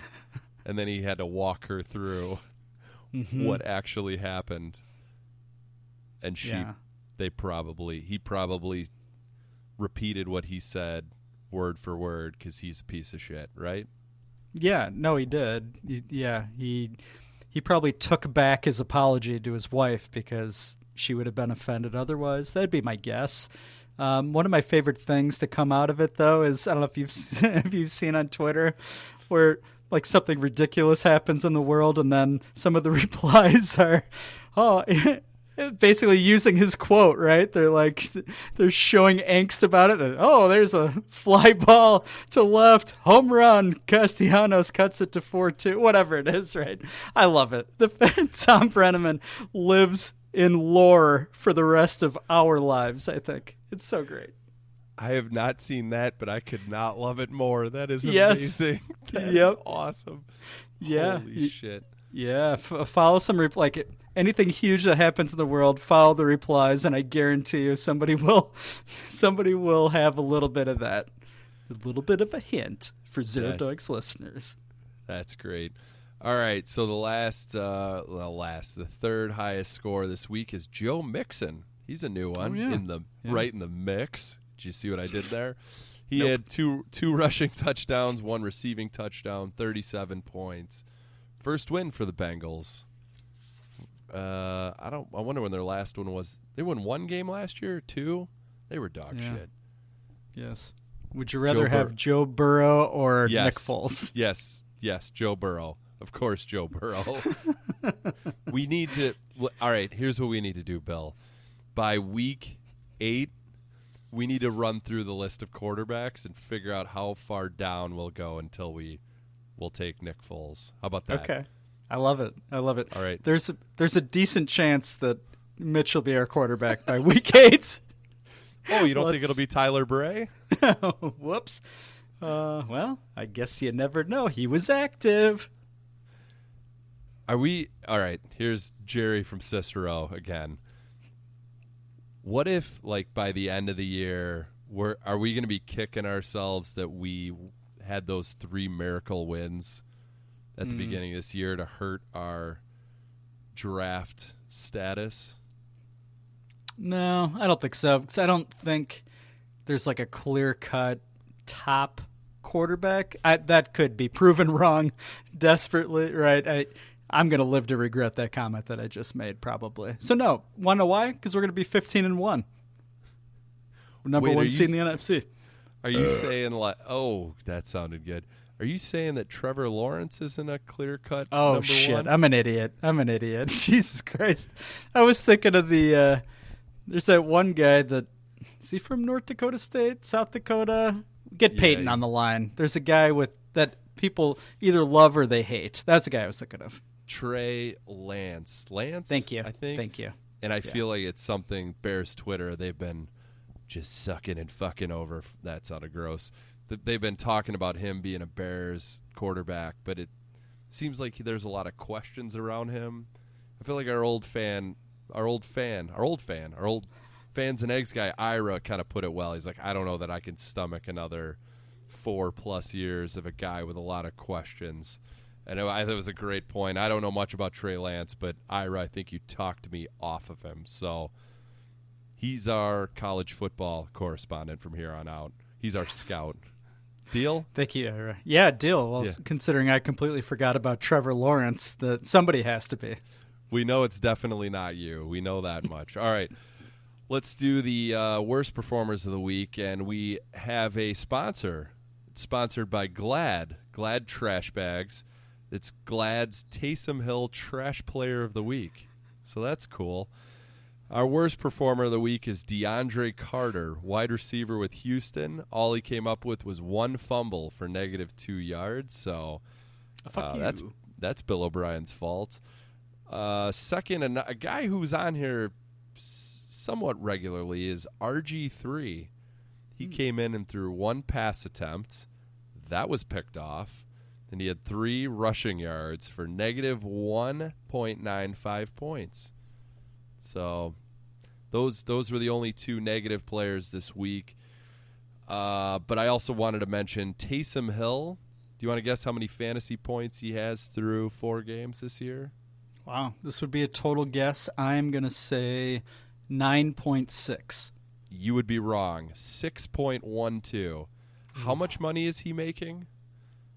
As much as you were willing to give Nick Foles last week. $1.5 billion. He's Taysom Hill. I don't get it, but I'm glad your name is a sponsor of this segment because you stink. You are overrated. Watch him when we play the Saints. He's going to have 5 touchdowns. And I'm just kidding. That's not going to happen. He's trash. Absolute trash. Would you rather have Taysom Hill or Nick Foles? I'd rather have Nick Foles and pay him the $1.5 billion than have Taysom Hill. Fuck that guy. Fuck that guy is right. So that's it. That's all I have for Bears Fantasy Corner. I think we've picked nothing but winners, and my prediction of Allen Robinson totally conflicts with what I said in Ham's bread. So I don't know what I'm doing anymore. That's fine. And you know what? Neither does Taysom Hill. So thank you, Glad, for being the latest sponsor of Zero Doinks. We really appreciate it. Thanks for jumping in Bears Fantasy Corner. That's fantastic. Great news. Oh, that's great. I'll use your bags. Your interior bags, your exterior bags. Wait, is that a thing? Indoor, outdoor? I think so, right? I'll put leaves in one bag, but I'm only going to put some cans in the other. No. Do you put cans in a bag? I'm not a big recycling guy. Yes, I am. I love recycling. Who am I talking to? Is this thing on? Too many hams. I don't know what to say. Thanks for listening, Taysom Hill. You're trash. John Lithgow's a virgin. See you next segment. Oh, wait. Next segment, Fans and Eggs. We're going across the pond, baby. We are jumping in a jet.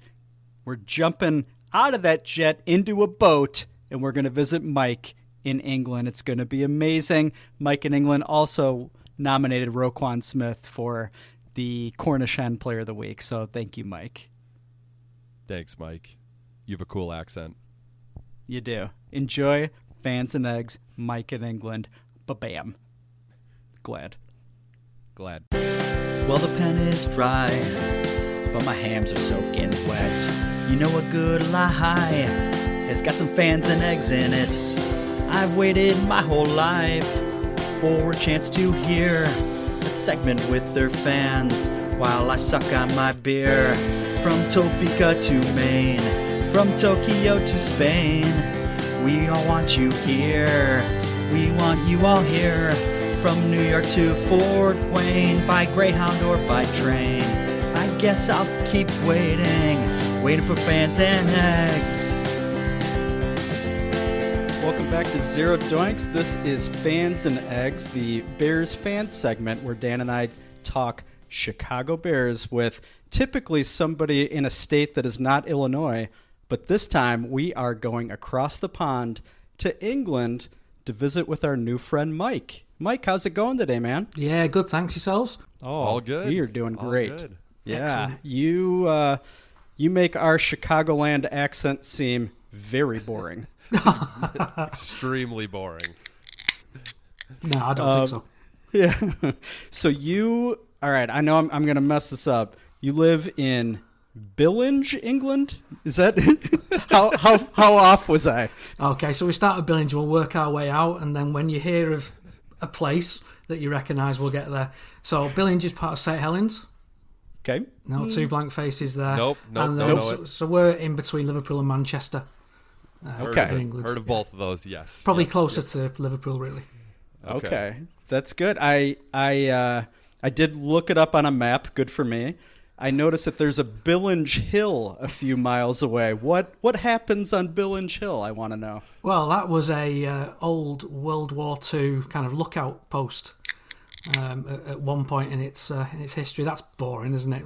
You invite me onto the show and straight away I've bored everybody within 2 minutes. But yeah, so it's a lump really. Like it's not when you say hill, you make it sound like a peak, but yeah, it's definitely not a peak. But it separates St Helens and Wigan, which is a big thing in this neck of the woods, because if you're on my side of the hill, so you live in St Helens, you're usually a St Helens Rugby League fan, and on the other side you're a Wigan fan, and you basically hate everybody from that side. So it's not like got barbed wire down the centre or anything like that, but yeah, it's quite an important landmark around in these parts. Is that as territorial as we believe it is? Like if you're from that side of town, you have to be a fan of that team? Yeah. Definitely. It's not like Packers fans can wander around Chicago sort of unharmed. That doesn't work that way there for what were the two teams again? St Helens and Wigan. Okay. Wigan. All right. Yeah. So you don't get many Wigan fans over this side of Billinge Hill, so to speak.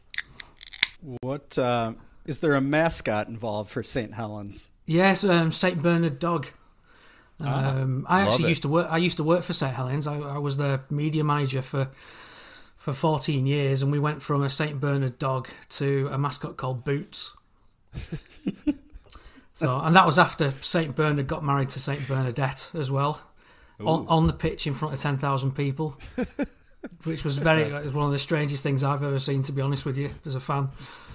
Did you help arrange that as a media manager, or did you just get all the press there to make sure they witnessed it? That was just before my time, and I'm sticking to that line, really. I do remember being stood there as a fan, being absolutely wellied after a couple of beers, and thinking, this is as bizarre, I think, as I've seen on a rugby field. But then I remembered we had a Meatloaf tribute act before a game once, who had the worst wig I've ever seen. So it was like yours, Bill, really. It was like... It was like your haircut. We all know Meatloaf's all down here, and miming as well. Yeah, awesome. That's times. Amazing. Would you do anything for love, Mike? That's what I want to know. Oh, it depends. We're at 3-0 at the moment, aren't we? So you get to 16, I think I probably would. Is St Helens? Historically? Are they good? Or are they like how are they compare St Helens to an NFL team? Well, since the sport, I'm trying not to bore you guys, so just cut me off, but the rugby league was quite steeped in history. It's a real big northern sport in this part of the world, and in 1996 it kind of went all professional, and Sky Sports basically invested massively in the sport. So if you were going to ask me before 1996, I'd say that Wigan were probably, in terms of trophies won, they would be the biggest team in rugby league over here. But since 1996 and Super League, as it's called, St Helens have been probably St Helens and Leeds have been by far and away the best teams, and Saints are the current champions as well. So they're actually playing Wigan tonight in the derby, and which is like, you know, Packers Bears, and nobody can watch it. So we're living in strange times, aren't we, chaps? Really, that yeah, right. You know, we can't Real we can't see our teams at the moment. No, it's well, I don't know if you've heard, but in America, COVID doesn't exist at all. So that's in some states, yeah, it looks like it. Yeah, not Illinois. We wear our masks with pride. With pride. That's a good question. Do we look as dumb as we think we look to the rest of the world in terms of COVID? You don't have to beat around the bush. We're very critical of people, the anti-mask crowd. I think at first, kind of everybody went one way, and America seemed to go a different way. And then everything started opening up, and nobody kind of spoke about COVID for a while. And now it's come back over here in a pretty big way. We're not into multi-lockdowns yet, but we have got various restrictions. But you guys don't seem to be going that way in some states. Yeah. It's frustrating. It's frustrating to see that people don't take it very serious. So we're sorry for bringing it back over your way. I wonder if we'd even be allowed to be on Billinge Hill since we live in America. Oh, that's all Dan and I want to do. We want to hang out on that peak. Yeah, well, there'll probably be, you know, especially in the summertime, there'll be a few people having some ciders up there now and a few beers. And especially in the summer, it's a bit of a local hangout for kids and stuff. So yeah, that's where the party's going to be at, I guess, when all this is over. No, that sounds awesome. Speaking of beer, do you guys have Hamm's beer in England? No. Oh, man. That's your loss, I'd have to say. I don't know if Dan agrees with that. 100%. They're a sponsor of the show, so yes, 100% support. Oh, send me some over. Ooh, yes, we will. We swear it doesn't taste like motor oil at all. we promise. Is that a strapline, is it? Is that? It should be. We have written some slogans that they really should borrow. Absolutely. So how does a gentleman like yourself become a Bears fan? How in the world does that happen? Have you lived in the Billinge area your whole life? How? We need to know why you're a Bears fan, because we love it. Oh, this is cliche time, isn't it? But in the UK, we had late night NFL on Channel 4, and this was a time when there was only 4 channels on TV. So 1995, I stopped up with my dad one night. I'd have only been 8 years old, and the Bears were on, and some absolutely huge fat bloke took the ball. You know, the fridge, and just hooked from there. It's such. I was listening to a chap who was on the last your last podcast, and he was saying pretty much the same about, you know, Super Bowl Shuffle and Jim McMahon and, you know, and all that, and yeah, that's where I as a young kid got hooked on the sport, really. And then, but it was always on too late for me. As an 8-year-old kid, you couldn't stay up until midnight and 1 o'clock, only on special occasions. And so I just remember watching the Bears then. Then a few years later, I was at a New Year's Eve party in a pub in St Helens, and I wasn't allowed in the bar because I was only a kid. So I ended up watching the Cowboys play some team or other, and enjoyed it then. And then, you know, kind of got into rugby league and soccer, as we call it. I'm a big Everton fan all my life. And then when I went to college, one of the chaps there, his dad was ex-Air Force, ex-American Air Force, and he invited me round to his place to watch the Super Bowl. And you just kind of make connections then from, oh yeah, I remember this game. And, you know, I think at the time I was more interested in the kind of punt returns, you know, the big plays, because everybody, sport in this country, everybody likes the big plays. You know, it's either a 25-yard goal in football, or, you know, rugby league try that goes the full length, and it was those big plays I was really into. And then I got a chance to see the Bears in 2000, and I think it would be 2011. So my interest had grown since the lad I met in college, and tried to catch as much as I could. Then it got to about 2009, 2010. The international series was kicking off big style over here at Wembley, and the Bears came over, so I managed to get a ticket to that and absolutely loved the experience. It is, guys, it's the closest I'm going to get, I think, to watching a real live American football game. I'd love to get over to where you guys are and see the Bears at Soldier Field, and I just don't know if it's ever going to happen, really. I'd like it to.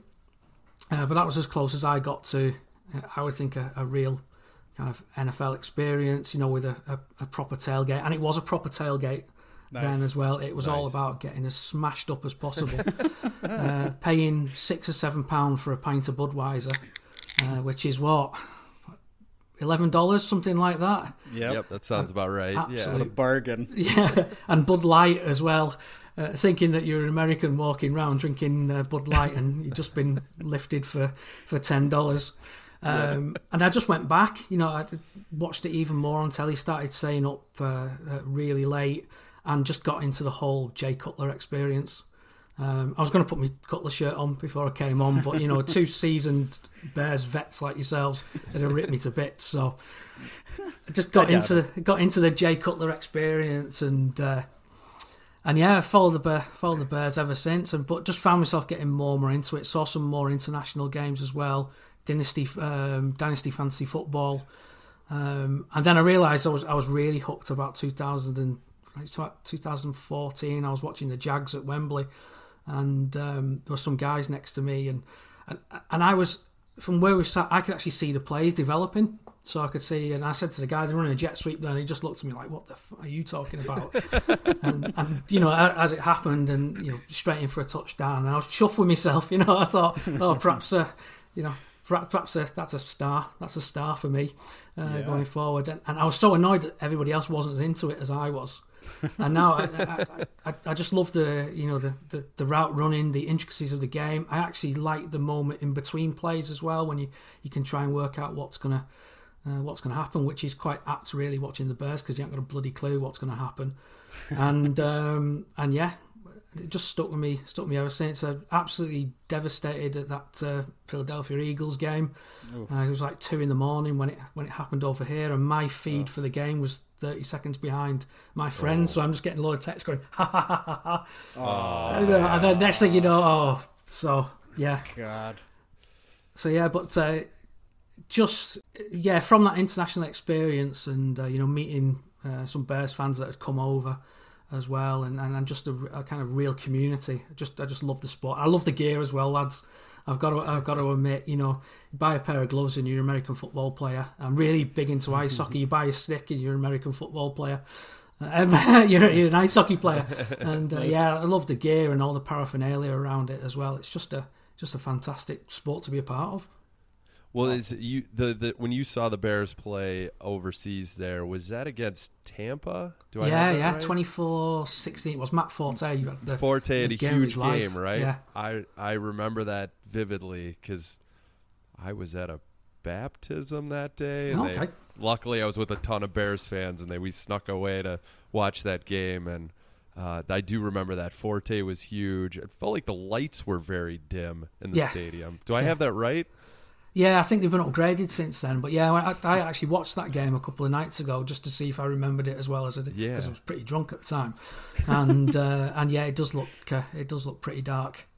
And it's funny you mentioned not wearing your Cutler jersey, because he's made like a resurgence in the last few years. He's like an online celebrity now. He's just recently got divorced. I don't know if you follow that at all, but he's become like popular with women and people who didn't even know who he was when he played football. So you wearing a Cutler jersey is like cool now. It's like back to being cool for everyday people, but I still get PTSD when I think of Jay Cutler. So I wouldn't have given you shit for wearing the Cutler jersey, but it's definitely right, Bill. He's like bounced back. He's like a cool celebrity now. Yeah, it's ridiculous. What do you think of that, Mike? I just think that when you watched him play, I think I just fall in love with quarterbacks. So I just watched him play, and every time he threw a great ball on the run, and especially the connection he had with Brandon Marshall as well. You get him out the pocket on the run. He was fantastic to watch. And I think I just get brain block for all the other absolute pile of shite that he used to come up with.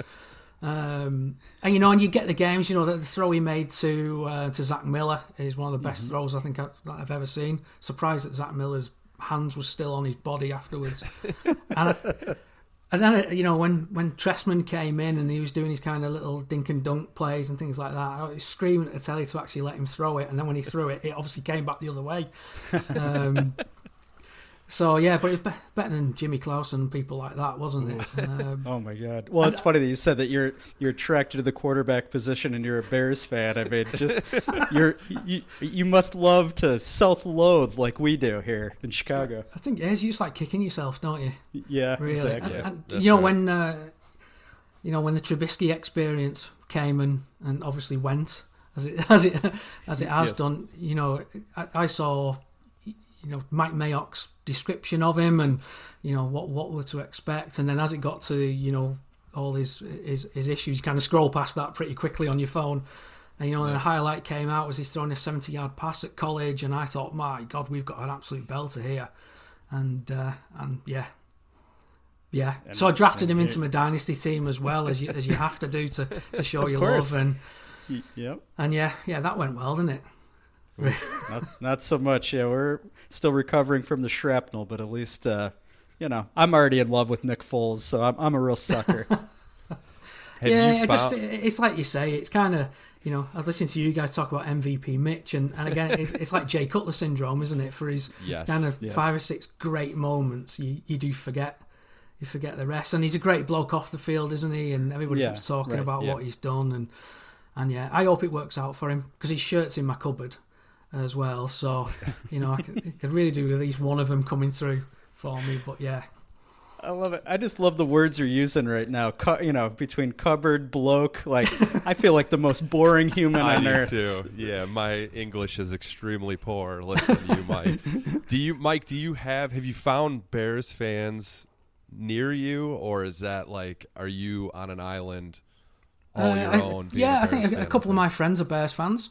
Which is nice. A couple of my internet buddies, as you would say. You know, went to the Bears game in London with a friend of mine as well, which was good. And then we also, you know, with a different friend, went to the one at Tottenham Hotspur Stadium a couple of years ago when, you know, we had a rather bad time against the Raiders. Another game that we should have won. And yeah, I was looking forward to seeing Mitch that day, and obviously we didn't get to do it. And Khalil Mack was terrible, and yeah, so it must just be me.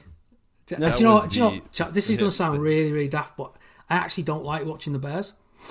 You know, I find that I get so invested in what's going on, and I know when the opposition's got the ball that they're probably going to score if I'm watching, so I watch a lot of Red Zone as well. Okay. And I'm not a big Scott Hansen fan. He's got a massive head for a start, which is always a worry, I think. He does. It's true. Huge. It's huge. I know I've got this peak at the moment, which I could do with getting rid of because I'm 40 odd, and yeah, it's a bit of a mess. But he's got a big head. I just prefer watching that, but then I'm following it on the Bears app anyway, on my phone. So yeah, they are quite a. Well, Mike, can I suggest something to calm your nerves? Drink a lot. Try That's typically what I do. And then I'm like shit-faced at 3 p.m. I know the time's a little different for you, but it makes for a very awkward Sunday evening when I'm hammered. And it makes it better when the Bears win, but they lose. Oh, boy, that's a rough night for me at home. But I would give it a shot. Watch the Bears, but just drink a lot. Just keep chugging. Yep. Just keep chugging. Yeah, and actually, Mike, you sound like a guy that enjoys a good beer, if not hams, but beer in general. After a few beverages, have you ever set sail to the Isle of Man? Do you know, Isle of Man was the first island that opened up after COVID over here because they had no cases for ages. So they opened the pubs, and there was a massive celebration on the island. And of course, we're probably only about 50 miles away from the island. And yeah, you're like, oh, you know, what a party that would be. Yeah, I've never been. It's got its own parliament apparently, and yeah, it's supposed to be a bit of a strange place, but yeah, it does sound quite butch, doesn't it? Really, it does. It sounds like, you know, slap on your Speedo and go have a good time. Just strut around in your Speedo. Absolutely. I've been waiting to ask you that for the last 20 minutes, so thank you for indulging me. I don't have a follow-up. Isle of Man, I've heard of it, but I don't know what happened. What happens there? Is it a party place? Do you know what? I don't know. It's like we live in Lancashire here, and then you've got Yorkshire and Nottinghamshire and all these kind of different counties. And Isle of Man's its own little self-governed island just in the North Sea. So isn't there a band, like a popular band from there? Do I have that wrong? No, the Beatles.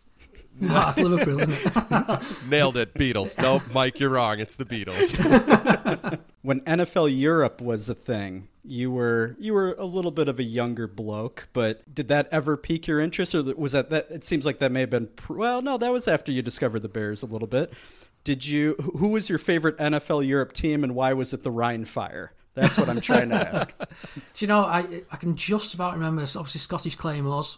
I remember the London Monarchs playing at Wembley, and when that first kicked off, they're absolutely packing the place, But once, again as I said before, once the kind of the 100-yard returns don't happen, people get a bit bored. And I think if you're not into American football and you see a pretty drab American football game, it can put you off. Yeah, I suppose it's like a 0-0 in soccer, isn't it? And unless you kind of understand the intricacies, that makes me sound like a right pompous git, doesn't it? But you see 0-0 in soccer, and you can kind of appreciate the technical aspect of it, but it's boring, isn't it? Sure. And I think Dan is nodding very hard with that one. So I think people just probably got a bit bored of that, and Scottish Claymores as well. And there was a team. There was a team in Frankfurt. Yep. And was it Andrew Brandt didn't he run the team in Barcelona for a bit? Yes. Good as call. well. I just remember it being on the telly, but obviously didn't last very long. It was not great football. There's no doubt about it. You said you were a media manager. I was a media manager for the Rhine Fire, so that's why my leading question was aimed in your direction. So I don't know much German except "Ich bin ein Flughafen," and that doesn't make any sense. Hey guys, I have an Isle of Man update for you. Yes. The Gibb brothers from the Bee Gees, all born in Isle of Man. Okay. There it is. So there you go. Wow. Thank you. I can sleep tonight. I knew it was someone famous from there. You typically sleep to Bee Gees to help get you to nod off, so that makes sense. Those are, yes, my wife sings "Staying Alive" to me as I slowly drift to sleep every night. I could see that. Mike, you describe yourself as a scribbler, which I assume you mean writer. Is that accurate? Yeah, no? yeah. Okay, so how many books have you had published, and have you ever considered dabbling in erotica? So I've done 9. I've done 9 books, and 4 of those were in sport. So I've done 3 rugby league books and an ice hockey player who played in the NHL, which was good. And then the other stuff I've done is kind of more travel guides and around the UK. Erotica, blimey. Do you know what, boys? It's been that long. I think I need an instruction manual first, really. Can I suggest a name for your first erotica book? Is it Isle of Man related? Bingo! It is Isle of Man. Just That's Isle the of name Man. of it. Isle of Man, and it's a lot of BG related sex scenes. Just blokes stood in speedos on the front. Bingo! Exactly. Isle of Man. I love it. I would buy it. Do people still buy books? They should. Yeah, I hope they do. Yeah. Absolutely. I mean, I don't want to download it, but I want the paper in my hand so I can smell all the asbestos from years past. Does asbestos smell? I don't know. I can't back that up. It smells like hams, probably. Hams beer. most likely. All right. I've got one final question for you, Mike. I don't know if Dan has anything else loaded up, but this has been burning at me for the past few days since I knew you were coming on the show. Who would you prefer to have a spot of tea with? Queen Elizabeth, Emily Blunt, or whatever is left of Keith Richards' skeleton? Keith Richards would be a laugh, wouldn't he? You know, Yes. there's rumours going around that he was having a blood transfusion, wasn't there, every month or so to... Yep. I don't know if that was ever true or it was one of them Richard Gere urban myths at one point. Yes. I reckon that would be a good crack. I can't be doing with royal family, to be honest with you. It's just not my not my cup of tea. Emily Blunt, though, fair Nice. play. Fair play, Yeah. Emily Blunt, yeah. She's something else. She's a real cracker, I think. Yeah. No, is that? I think I cracker, got yeah, that that's wrong. good. That's good. Oh, all right. I Seemed don't think racist. You can't say that here. No, you definitely cannot say that. Yeah, Mike, what's your prediction for the Bears from here on out? We're recording this before the Colts game, but it'll come out after. But what do you got for the Bears from here on out? Oh, do you know what? I don't know, because I went into the season with about as much hope as you boys didn't have. So you were talking about your 16-0s, which was absolutely brilliant. I love that segment. Do you know what? I don't know, because we all know Nick Foles he's going to get you over a few games, isn't he? But you know, we're not going to the Super Bowl with Nick Foles, are we? You know, let's be honest. Well, this week I'm going to believe. I'm ready to get hurt this Oh, week. yeah. So, yeah. All right, we're not going there with Matt Nagy. So, yeah, I think we're heading towards an 8-8, a 10-6, really, type season.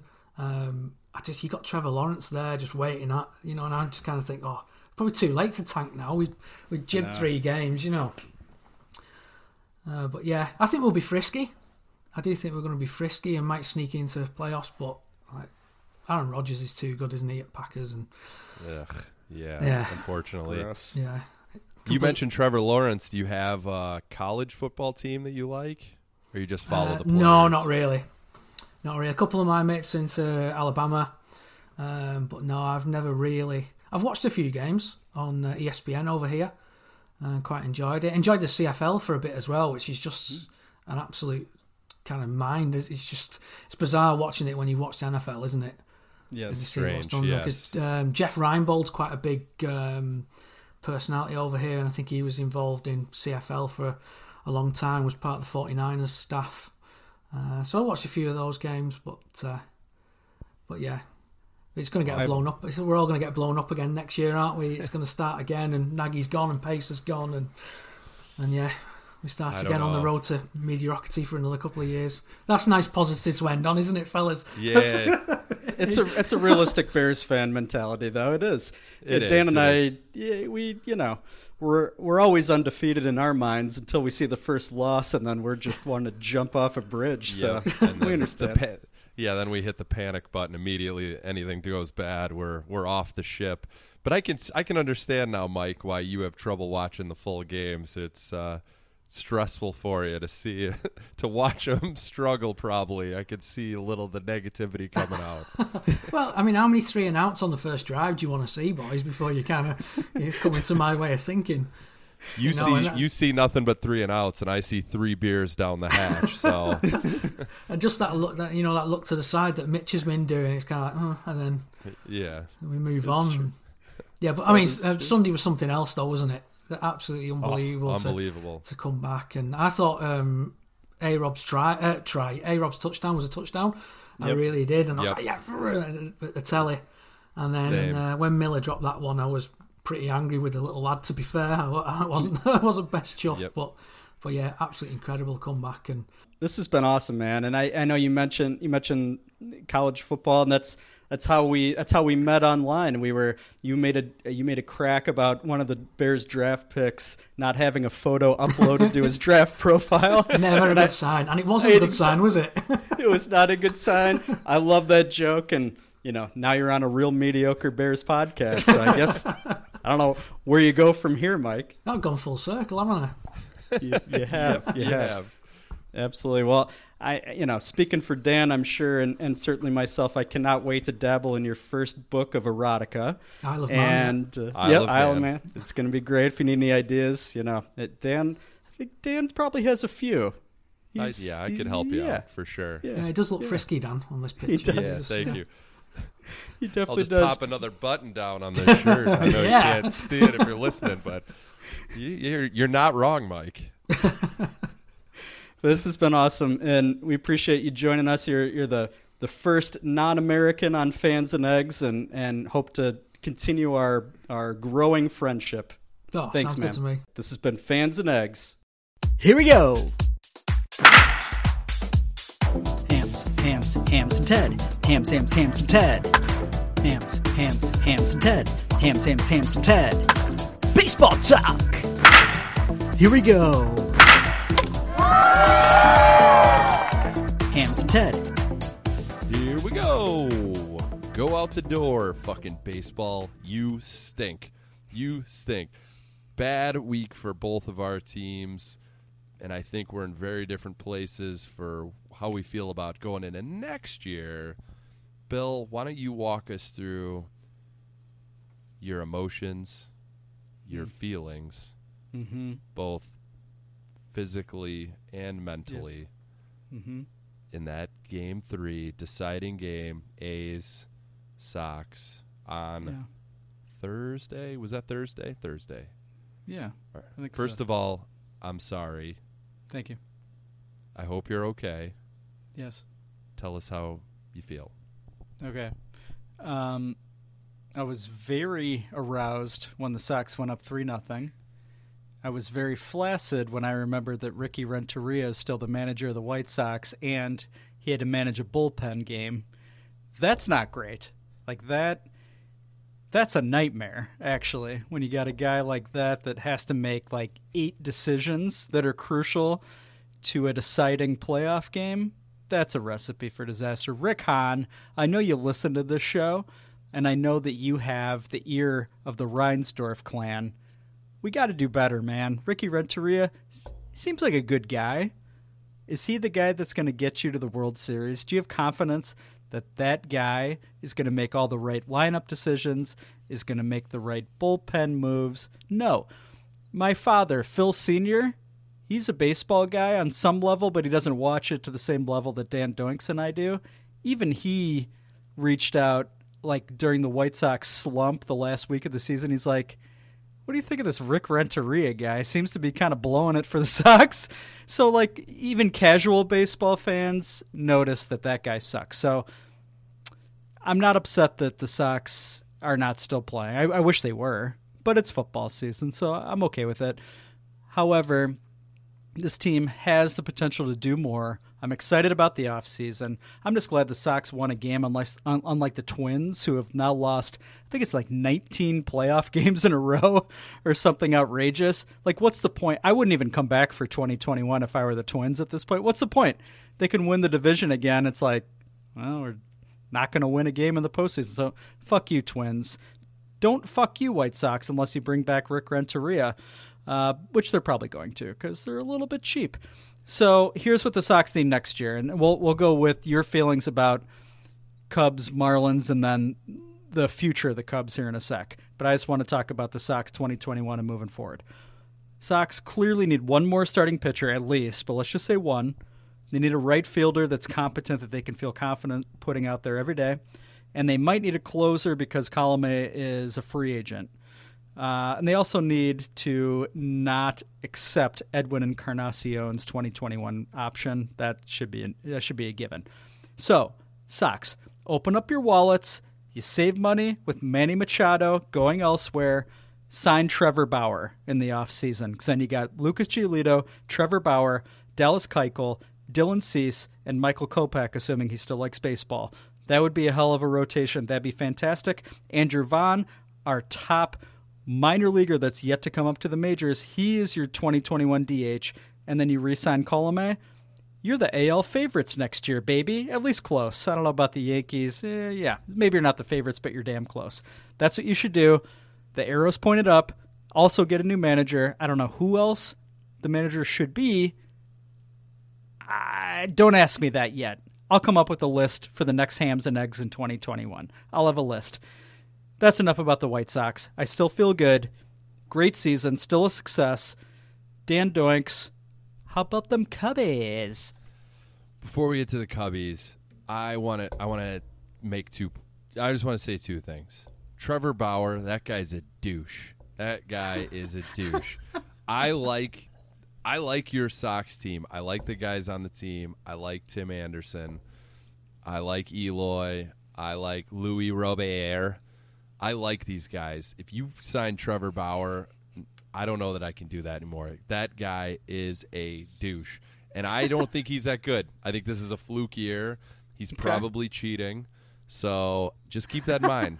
Just put that in your – I wouldn't yeah. Would you want to sign him? Sure. Do you want to pay him a shitload of money? I wouldn't, but good luck to you there. All right. You mentioned it's noted. Yeah. Okay, good. You mentioned the Twins and their losing streak. Did you happen to see on Twitter the guy who, and I think Darren Rovell eventually stole this, he did the research. He said if you put $20 on fading the Twins at the start of the streak, what was it, early 2000s, 90s? I don't even remember when it was. Yeah, 2000s. If you faded the Twins that first game and did it every game and just kept rolling it over, you would be at $2.5 million. Holy shit. Yeah. That's how bad it is. If you just kept rolling over your monies. Yeah. It was like $2.5 million. That is awesome. Nobody would do that, but just shows you like how awful that run is, right? Yes, I love it. That's great. I did not see that. The only bad part is you mentioned Darren Rovell, but I'll forgive you. And Trevor Bauer, don't know that much about him outside of his Twitter game seems okay, or is that what makes him douchey? Yeah, I think it makes him a little douchey. Okay. I don't know. He's outspoken, that's fine, but I feel like he's ruined the chemistry. Yeah. Okay. Yeah. Okay. Cubs. You have a lot of optimism going into next year. I have none of that. They need to blow it the fuck up, all of it. They could not have. I still don't know anyone on the Marlins. I don't know one player. There were some names that sounded vaguely familiar, but they were a dog shit team. The Cubs scored one fucking run in 2 games. Am I cursed? Is it my fault that I root for teams that can't score fucking points or runs? Because it's starting to feel that way. Are the Bulls going to average like 65 points a game next year? Who knows? Don't tempt fate. Yeah. Don't tempt it. So I don't know where the Cubs go from here. David Kaplan was reporting that Theo was leaving. And, Kaplan's good for a few of these every year, right? Like, oh, my sources are saying this is definitely happening. Then Theo came out today and kind of made it seem like he's sticking around. But he's definitely leaving after this. His deal runs out after 2021. And he's stood by this since he signed here, that 10 years he's fucking gone. I'm okay with Theo leaving. I don't know what, something has to change. They can't roll out this same fucking team. No one's safe. Trade everybody. I don't know that they have any value anymore. I'd probably you're keeping Yu Darvish because he's making a shitload of money, but he's also producing. I'd maybe keep Contreras. Everyone else is available. Literally everyone else. And get Chris Bryant, get out of my fucking face. You were trash all fucking year, and then you have a couple good hits against the Sox, and now you're like, oh, I don't listen to anything on Twitter. Fuck you, man. Just hit. You can't. I wish I had the stats. I was so upset with the Cubs and have been upset with them that I just like sort of blocking it out of my mind. Rizzo, Baez, and Bryant since that 2016 run collectively have like a 115 batting average. I mean, just absolutely unacceptable. So they need to blow it up. I don't know what they do. I don't know where they go. This is a horrible year to try to rebuild because everyone's trying to save money coming into this year. So these players have no value. And if they roll out this team next year, I might have to just pull out for a year. Whoops. Oh, boy. Too late for that. Lots of kids. Yeah, lots of kids. So I'm actually kind of relieved that they ended it in 2 games. I was upset that they pushed it back a day with the fake rain out. I don't know what that was about. So that was just, stringing out the inevitable. So I'm relieved to not have to worry about them anymore this year. Like they were terrible. And the NL Central, we talked about how the fuck did they get 4 teams in? Yeah, the Cardinals came close, but everyone else was dog shit. The Reds literally didn't score a run the entire series. It was 2 games, but they got shut out, and then it included a game that went 15 fucking innings. So it's great. Turns out the NL Central might have been trash. Well, same with the AL Central. Nobody advanced in the AL Central either. That's hilarious. There's seven chances for Central Division teams to advance. None of them did. So, a couple questions for you, Cubby boy. Is Chris Bryant? That was weird. Is Chris Bryant unrestricted free agent? Can he just leave? No. Does he have 1 year left? I'm confused about his contract status. Yeah. Okay. Yeah, he's got another year. Everyone's.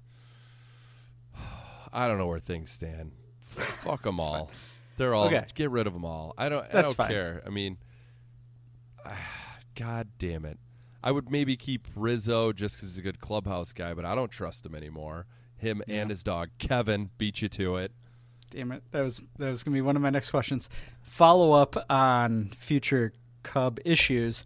Okay, Theo's going to leave after this year, if not sooner. David Kaplan will find out. Does Jed Hoyer step up as team president, or does he follow Theo to like the Rangers or wherever the fuck he would go next? I don't even know where he would go. Well, according to Kaplan, he's not jumping to another baseball team right away. That's Theo. So it seems, according to him, the Cubs are lining themselves up just to promote Jed. Okay. And I don't know how to feel about that. I mean, it seems like Theo was pulling all the strings these last few years. He's attached to guys like Schwarber and, Lester. Lester's been okay.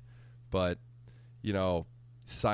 bad signing. I don't know. I don't know to what extent that Hoyer's involved in this stuff, but there's got to be major changes. The 2016 championship, that's officially over and in the past. There's no need to hang on to any of these guys that are from that team just because they did it then. Doesn't mean they're going to do it now. They've proven that they can't produce anymore. I don't know what happened. They shit the bed. I don't know if they're just going to live off 2016 forever. They're apparently the 85 Bears. Oops. Yeah, so, yeah. I don't know. Blow it up. Blow it the fuck up. I could see Schwarber looking like Steve McMichael in a few years. After he's done with baseball, I could definitely see that.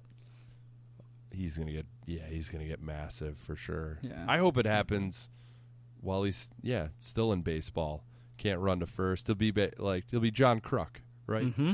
Yep. With one more testicle. I hope so. You gotta make more Kevins. It's what you gotta do, right? Wait, is that the dog or the baby? It's the dog. God damn it! It's the dog. Okay. It's the dog. I don't give a shit. Yeah, it's Chris Bryant's dog, or baby. Who cares? Blow it up, Kevin. Trade Kevin too. Get out of my face, Kevin. Get out of here. Get out of here, baseball. Also, I'm not going to watch any other games unless there's like a Game 7 of the World Series. I'll watch that. Besides that, fuck you, baseball. See you in the spring. You survived a year. Good for you. You survived COVID. Ricky Renteria, I hope you resign in the offseason. Not because you'd be sick or anything like that. I don't want that. But I want you to be like, you know what? I'm going with Theo. So wait, what is Theo going to do if it's not baseball? Is it politics? He's like a politics guy, right? Could it be that? Porn. Oh. Huh. Baseball porn. Baseball porn. Would he be in front of the camera or behind? All the above. He has an OnlyFans account already where he's just diddling and fiddling. Ooh. What's his first movie going to be titled? Give it to me, Kyle Schwarber. Part 1. Subtitle, I kind of look like Steve McMichael. Perfect. I think people are speculating that he might be commissioner one day. Maybe he'll hold out for that.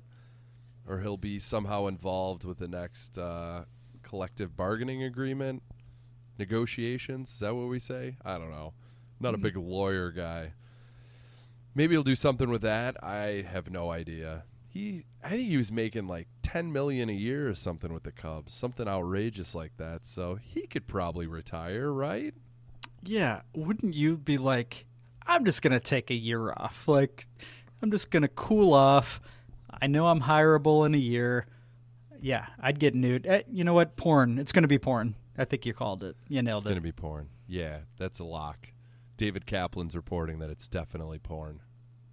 That's right. And also substantiated by Dan Weeder. This has been Hams and Ted. The final Hams and Ted, probably, of 2020. I'm going to miss it. I don't know if any of you will out there, but thank you for listening. Except for Peyton in South Dakota. You skip over this. You told us. That's fine. Yeah, and one last thing. Just eat my ass, Tom Ricketts. Just go ahead and just take a spoon and eat my ass. Fuck you, man. See you next segment. We'll close this puppy up, just like Dan's anus.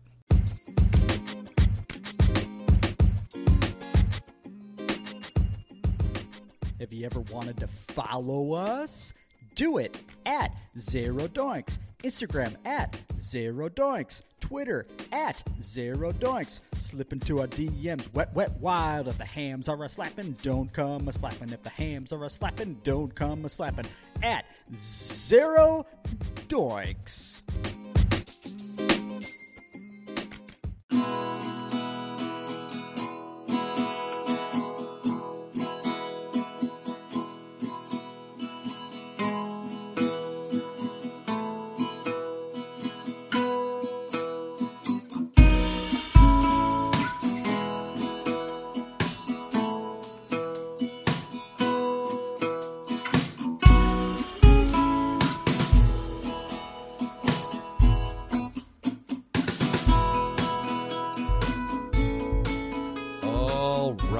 Let's close the book on Colts week.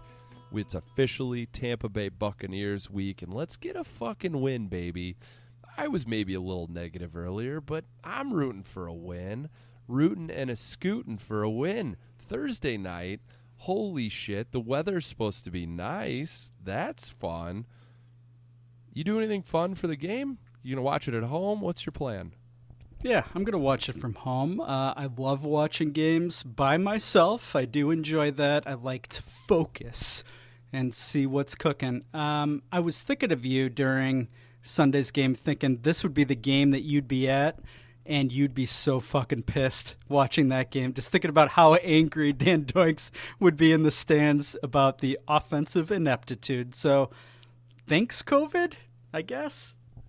It's funny you mentioned that because I watched the game with a neighbor who's also a season ticket holder, and we were just so pissed about the game, and we just kind of like, and before the game started, we're like, fuck, it'd be so awesome to be there, and then at the end of the game, we were like, we're so happy to not to do that long walk from Soldiers Field to the Jewels, walking home back to your car, to the train, just being like.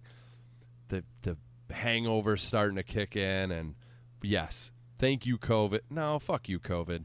But I was happy to not have to do that long-ass walk after that limp dick effort by the offense. You're right. Thank you for thinking of me. Yeah, no, I definitely was. So, no, it's a big one. This is a huge week. Like we mentioned before, it's a big quarter of games against 4 teams that are not in the division, but they're all in the NFC, so Bears need to make their move to help their wild card chances, assuming that the Packers continue to fucking win. Fuck you, Packers. They're good this year, aren't they? They look damn good. They scare the shit out of me. If we had to play them right now in our current state, they would beat us by 50, maybe. Aaron Rodgers is in total fuck you mode, and I hate every second of it. God damn it. God damn you, Matt LaFleur. Yeah, I know. They're actually like getting along and seem to be on the same page, and they're a little scary. There's no doubt about it. Even without Devontae Adams, they're like, yeah, it's fine. Rodgers, I don't need any wideouts that anybody's ever heard of. I'm just gonna keep on fucking. Well, it is the Falcons, but it still counts. Fuck. He's not fucking anymore, right? The Danica Patrick thing's over, unless he's oh boy, throwing it in a Manitowoc single. Ooh. The guy from Making a Murderer, right? Probably. Stephen Avery. What was he's probably running around town with the prosecutor. What was that guy's name? Oh, God damn it. I'm blanking. I'm picturing his fuzzy mustache and his overgrown face. That guy, what a dick that guy was. I wish I remembered his voice name. Is like, hey, it's me. We're gonna talk. Do you want to join me at an autopsy? You want to come with me? I'll show you pictures of my penis next to this cadaver. Who's got a bigger member? This corpse we're looking at, or me? Oh, let me put it up again. That's disgusting. I apologize. I am also sorry. That was too much. What else we got, bud? We gonna wrap this up, or we got other shit to cover? We are. I want to do a shout out here real quick. So I am, and this is not a humble brag, I'm going to run my 4th marathon this Sunday. So I want to give a shout out to the people that I'm running for. Team One Step. That is an organization that helps raise money to supply summer camp experiences for children that have cancer. So they can go to camp, they can experience a normal life, at least for a week, with people just like them that are going through the same thing that they are going through. So that is who I'm representing. I also am, in my mind anyway, I'm representing your buddy Brian Doinks, who would be running his first marathon this weekend as well. I won't say too much, but I know he raised money for Team Challenge ALS to fight against and to raise money for a cure for ALS, the despicable disease of Lou Gehrig. No offense, Lou Gehrig, but your disease sucks. But I'll be thinking of Brian when I'm out there running this weekend. Brian's an awesome dude, loyal listener to the show. You've been friends with him a long time. The only thing I don't like about him is that he is a fan of a team coached by Bobby Hurley at Arizona State. So, but Brian's a good man, and he's been through a lot, and I'll be thinking of you, Brian, if you're listening, man. That's awesome, dude. Thank you for that on behalf of Brian. I don't know why I'm speaking for him, but no, that's awesome. Both of those are great. Good luck to you. You're a sweet, sweet man, Bill. No matter what Frank says, I think you're a great guy. Thanks, man. Well, let's get a Bears W on Thursday so we can all feel great.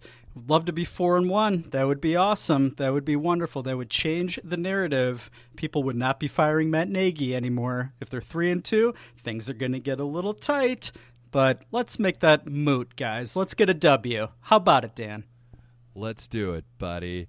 Thanks for having me. You look great. You sound great. I hope you win your marathon this weekend and go pro. And you don't have to do this anymore.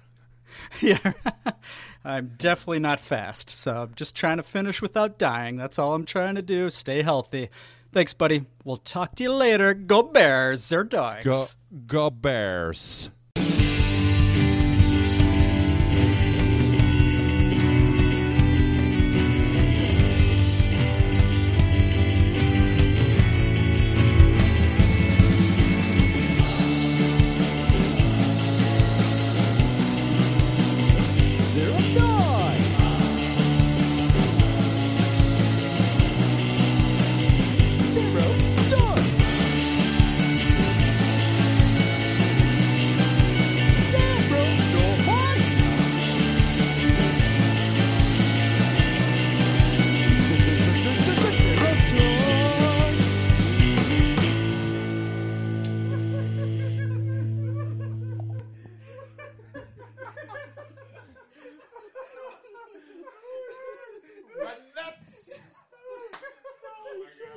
Oh my God. Okay, hold on. Can you remember your fears? Can you remember how it felt to cry of your nightmare tears?